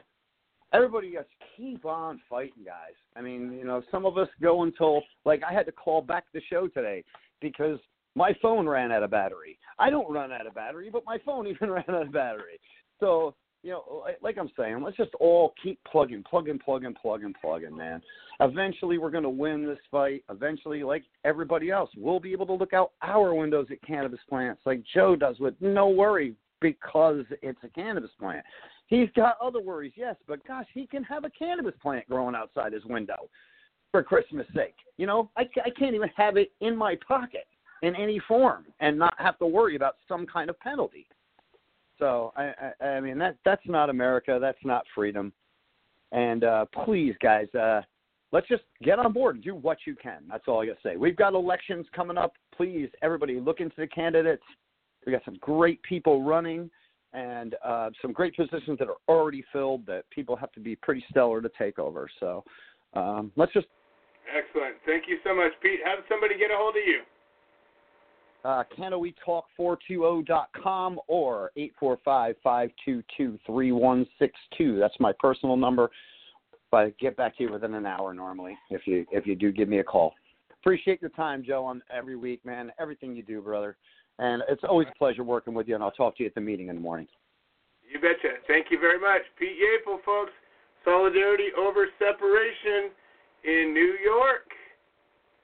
The Human Solution International. All right, we got Tom Corby, and then we're going to tell the final story of the night in overtime. Tom Corby, welcome to the show. Thank you, Joe, Lisa, Mary, all those on the front line coming together and prohibition. I've almost lost my voice. As George pointed out, we're burning up, and I'm thankful that that we're out of the fire path, but the smoke inhalation is really getting to many people. So we always talk about staying hydrated and staying inside more. And then I heard you got some rain down here, Joe. Is that right? Yeah, in my own backyard, but nowhere else. I don't know how it happened, but it rained right over our head, and for about a half an hour, washed everything clean, and watered all the plants for a minute. So I was tickled, but a mile from my house it was dry. Yeah, I read your post. That's what we need. And then they're flooded in the east, and we're burning up in the south and the west. So we got to get some kind of balance here. the man above. I hear you. But we talk about ignorance, and then silence is not always golden, folks, unless you've read your Miranda rights.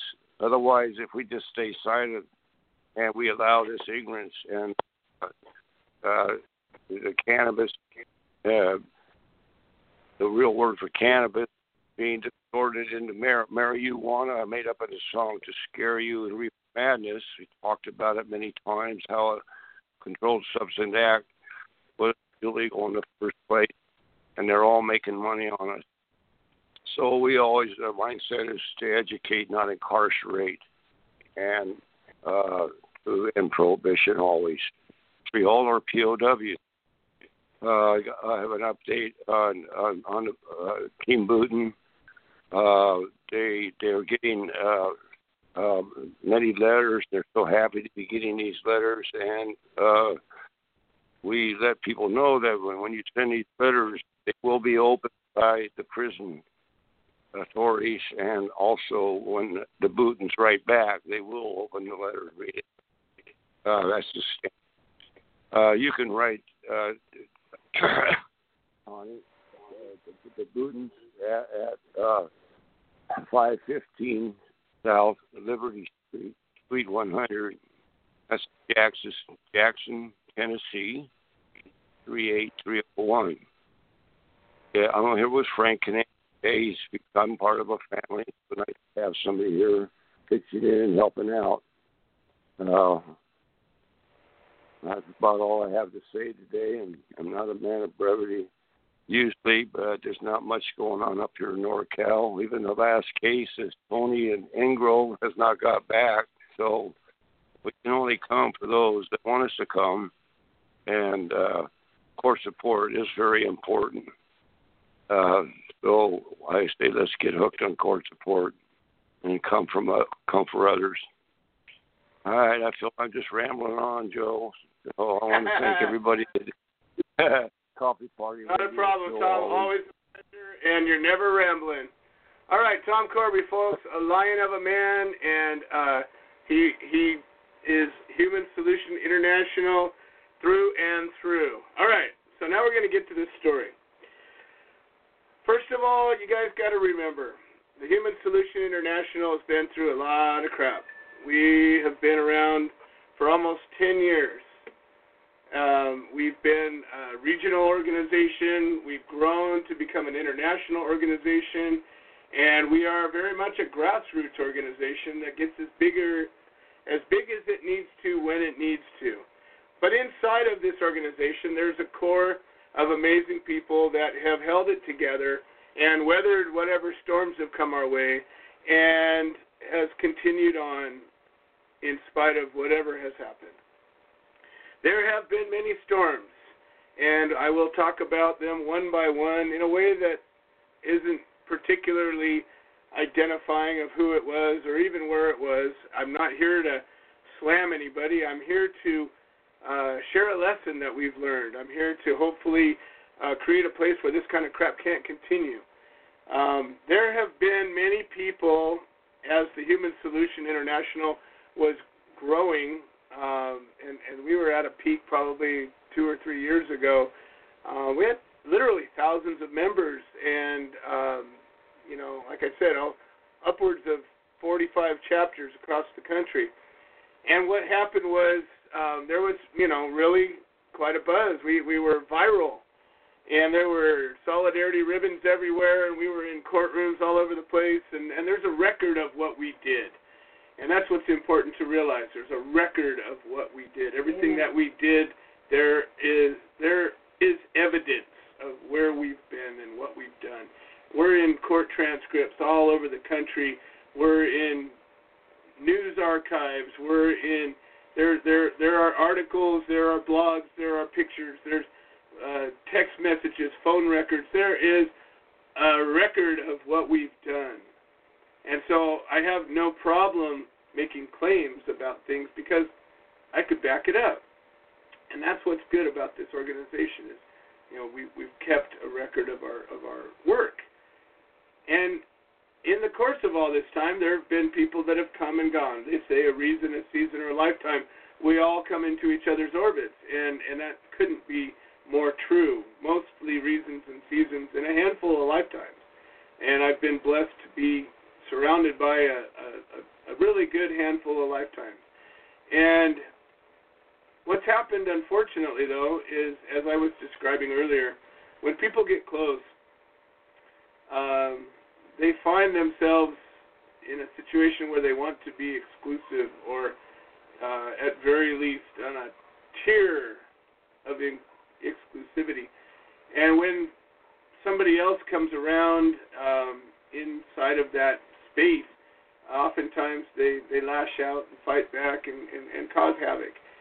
And what's happened over the years is many people have come and become part of leadership and had some issue one way or another, usually a personal problem. Most of the time, I would actually have to say 100% of the time, everybody that has left this organization after being a valuable part of it has left not for cause, not for true or real cause, but for a personal problem. And that's really unfortunate because there's been some amazing people that have been part of this organization that had they stayed, who knows, maybe we would have ended Prohibition by now.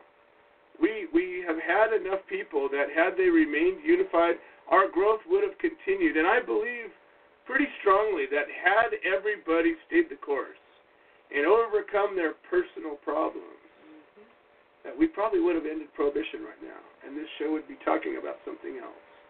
But that didn't happen, and what's happened, generally speaking, is the people that have left have gone on their own, and they've done their own thing, and they've had varying degrees of success.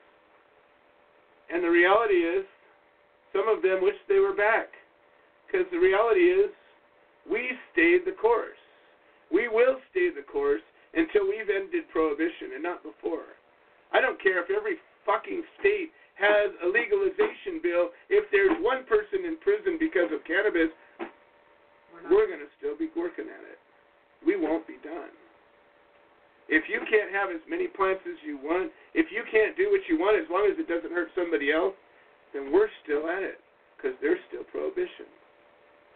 If there's any way that you can get locked up just because of this plant alone, possessing it, cultivating it, transporting it, making something with it, mailing it, selling it, buying it, trading it, whatever, if that is even a possibility, then we're going to still be at it.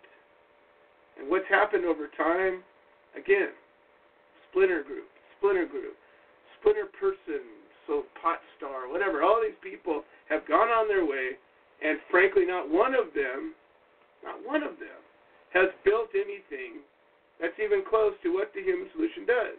Now, there's good people doing good work all over the place. That's the problem, is they're doing good work in their own little way. But imagine what we could be if we were unified. My message has always been we need to stand together, and it hasn't happened. But the core is here, and the core will continue on, and we will grow as we continue to, and we will win. And when we do win, the history will show what happened. It will happen. Amen. So, throughout all of this time, again, there's been personal beefs. One of the personal beefs that comes up all the time is rats and snitches. Anybody can make a claim that another person is a rat or a snitch. But the truth is, there's evidence that could be shown. And I've been called out because I didn't shut down something because there was a snitch there. Okay, whatever. We're not here to talk about that case right now, but that's just one small example of the crap I've had to deal with. Okay? To anybody who might want to be in this spot, I want to share with you what this spot might mean. So we're going to take you to a place a few years back. I'm not going to set a specific time, but I'm going to tell you a very abbreviated story touching on points that later on in future episodes I'll get deep into, but I'm taking you to this. There have been allegations made on the threads of this show recently, and it comes to my attention only because I can't see it, because these people have been blocked out of my world for years. There were problems back then and there are problems today, okay? But making an allegation, or actually, making an accusation does not make it an allegation. And we're going to talk briefly about the difference between the two. An accusation is something that anybody can do at any given time and make a claim. You did that to me. You did that to them. You did that. And there isn't a damn thing that you or I or anybody can do to put that back in the box, whether it happened or not. The truth doesn't matter. Accusations get thrown out, and people get affected, and people listen to accusations, whether or not they happened or not, and it doesn't matter. The damage is done. The damage happens. There has been damage because of accusations made by the prosecutors, by the cops, by agent provocateurs, by good activists that got their feelings hurt, whatever. There's been accusations made to all kinds of things, to all kinds of people, and whether they were true or not, they caused harm. Well beyond the scope of what might have or might not have happened. So let's take ourselves to that place. That's like somebody going around with a machine gun, just going spraying bullets, and you got an old lady sitting there with a bulletproof vest, hoping not to get hit. But the truth is, it's divisive. And we talk about this all the time. Mike has it right. Together we stand, divided we fall. And every single person that has thrown accusations out to anybody in this movement without having a real substance behind it and a real goal to accomplish something, if there's a bad person, great. Do something about it. You know? Look at all the Catholic priests that went around doing bad things and nobody did anything about it. That's a problem. That's a big problem. But if one person makes an accusation to somebody who didn't do anything, that could be just as much of a problem. And this is the kind of crap that's happening, and it's the kind of crap that keeps us divided. And it's the kind of crap that's going to keep us from our goal of ending prohibition until enough of us decide to get over it, until enough of us rise above it, until enough of us decide that it's bigger than us and we're willing to do what it takes to stand together under my banner, your banner, everybody's banner. Bring the banners together and make a bigger banner, and then it can work.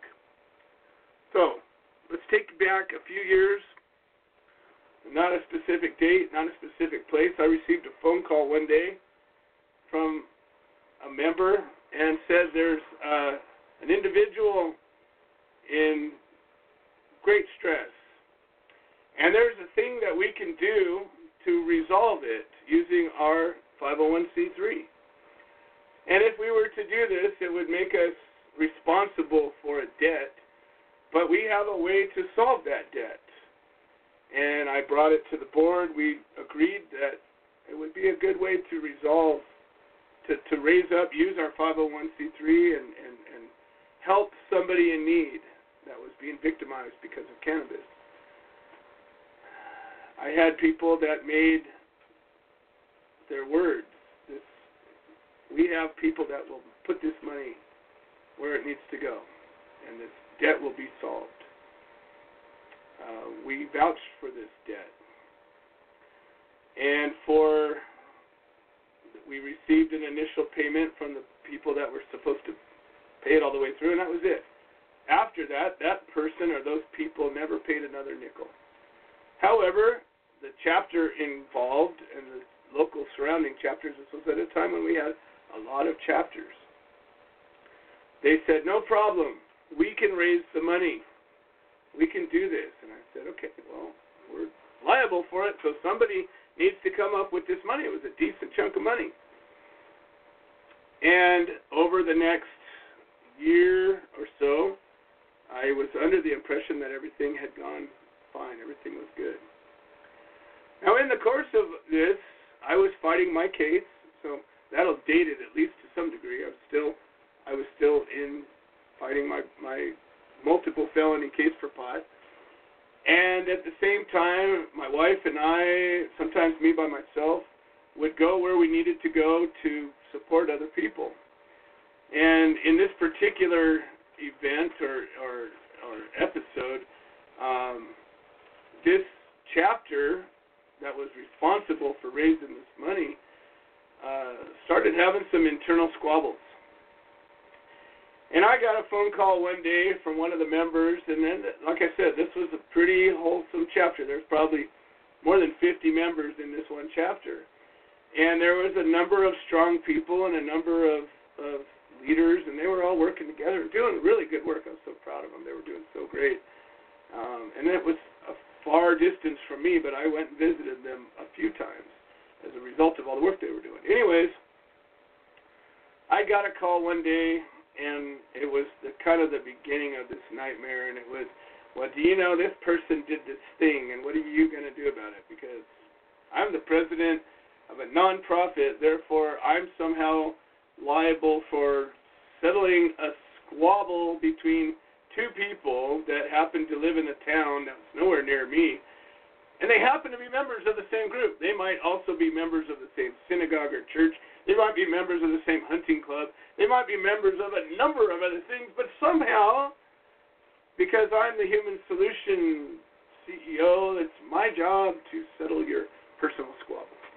Well, that was the beginning of what turned into almost a Hatfields-McCoy's thing. It became really terrible. But in the course of this, there became a children's chapter. And the purpose of the children's chapter was so that children that were potentially victims of the drug war, meaning they were susceptible to being taken from their parents because their parents used cannabis, or they had somehow been involved with CPS and they knew things that worked and they could teach other people. That was the purpose of the children's chapter, that kids could support other kids that were involved in this movement. That was it. But I get a phone call saying that, well, we got this sick kid down in this place, and we're running medicine down to this sick kid, and somehow there was this other underground group. I forget what they were called, but I'm not going to mention names anyway. Next thing you know, I'm catching wind that they're attaching the children's chapter to this illegal activity. Now, personally, I got no problem with this illegal activity, but we're a 501c3, for God's sake, federally recognized. And guess what? Cannabis is illegal federally, 100%.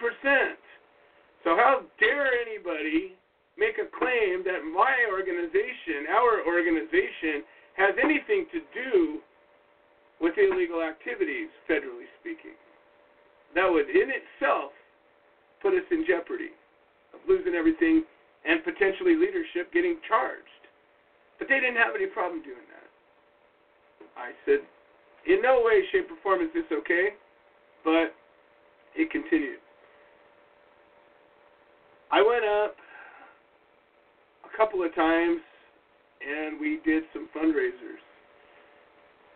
And the fundraisers became problematic because chapters were raising money and then not declaring where it was supposed to go to, and it was never any real money. I mean, it was a few $100 any given time. That was a big take. But there was no real accounting for it. We finally stepped in as an organization and said, look, everything has to go through the main organization. We've got to keep these books straight, and that's the only way that this can work. And sometime after that, the sparks started to fly. Ultimately, that chapter got dissolved. The infighting, the allegations, the trying to call me into fixing this got so bad that I literally had to say, sorry, this chapter doesn't exist anymore. You are so out of line with what the work that we do, it had to be dissolved.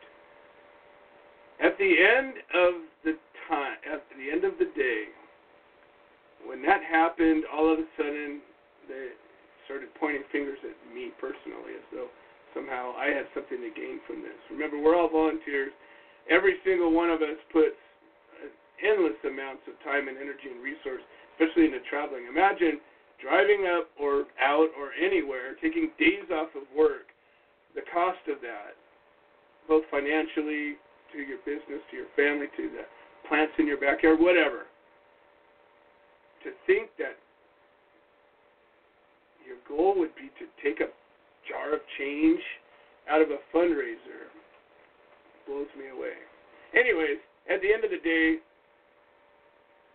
some very angry people started doing some very angry things, and I was accused personally by some people of taking money. And I didn't realize the depths that these accusations had gotten. But at the time, I said, I'm not even going to answer this, because if somebody's serious about an accusation, they're going to turn it into an allegation, and they're going to sue me or bring some criminal charges. Because I tell you what, if somebody stole from me, I'd go after them pretty hard. Okay? And if a nonprofit was to steal something from somebody, there'd be a victim. It would be wrong. It would be terrible. And I certainly would not be okay with it. But to be accused of doing something like that, I said, well, either there's something, depraved here going on no matter what, or somebody else did something and I'm catching the heat for it. I didn't know which it was, but it didn't really matter.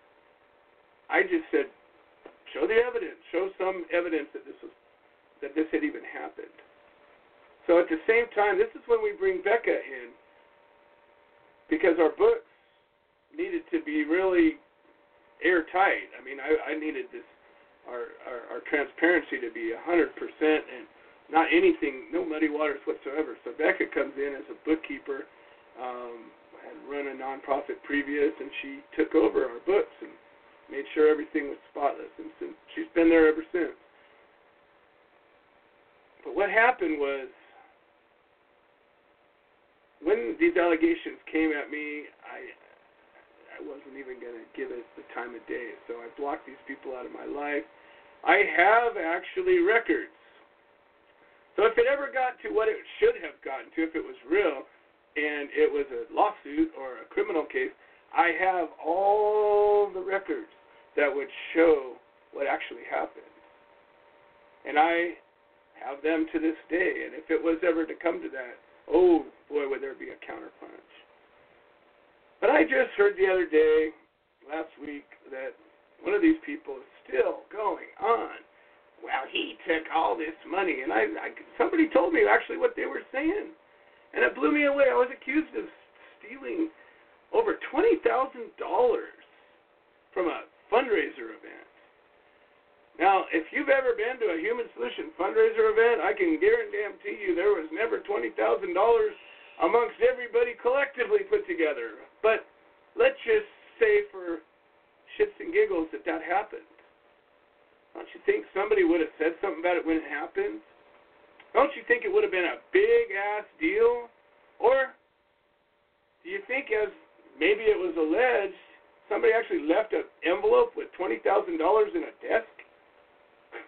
And I don't know even what the allegation was specifically. I just got wind from it, but somehow I stole this money. Now I'm here to put an end to this once and for all. I have been up there since that time. The last time I was up there, literally, I personally made the last payment on that debt because they stopped raising money. And we had to do a big fundraiser and raised up money as much as we could from everywhere to settle that debt because we were still on the title. And they had walked away from it, abandoned it. And guess who paid the last chunk of it? Yeah, it came out of my ass. And I've got documents to back that up. Now, let me tell you this. If somebody ever steals money, do they hang out and continue volunteering their time? You make the decision. Let's let facts dictate your attitudes. But I say to my accusers, show me what you've done in the last 4 years, and I'll show you what I've done.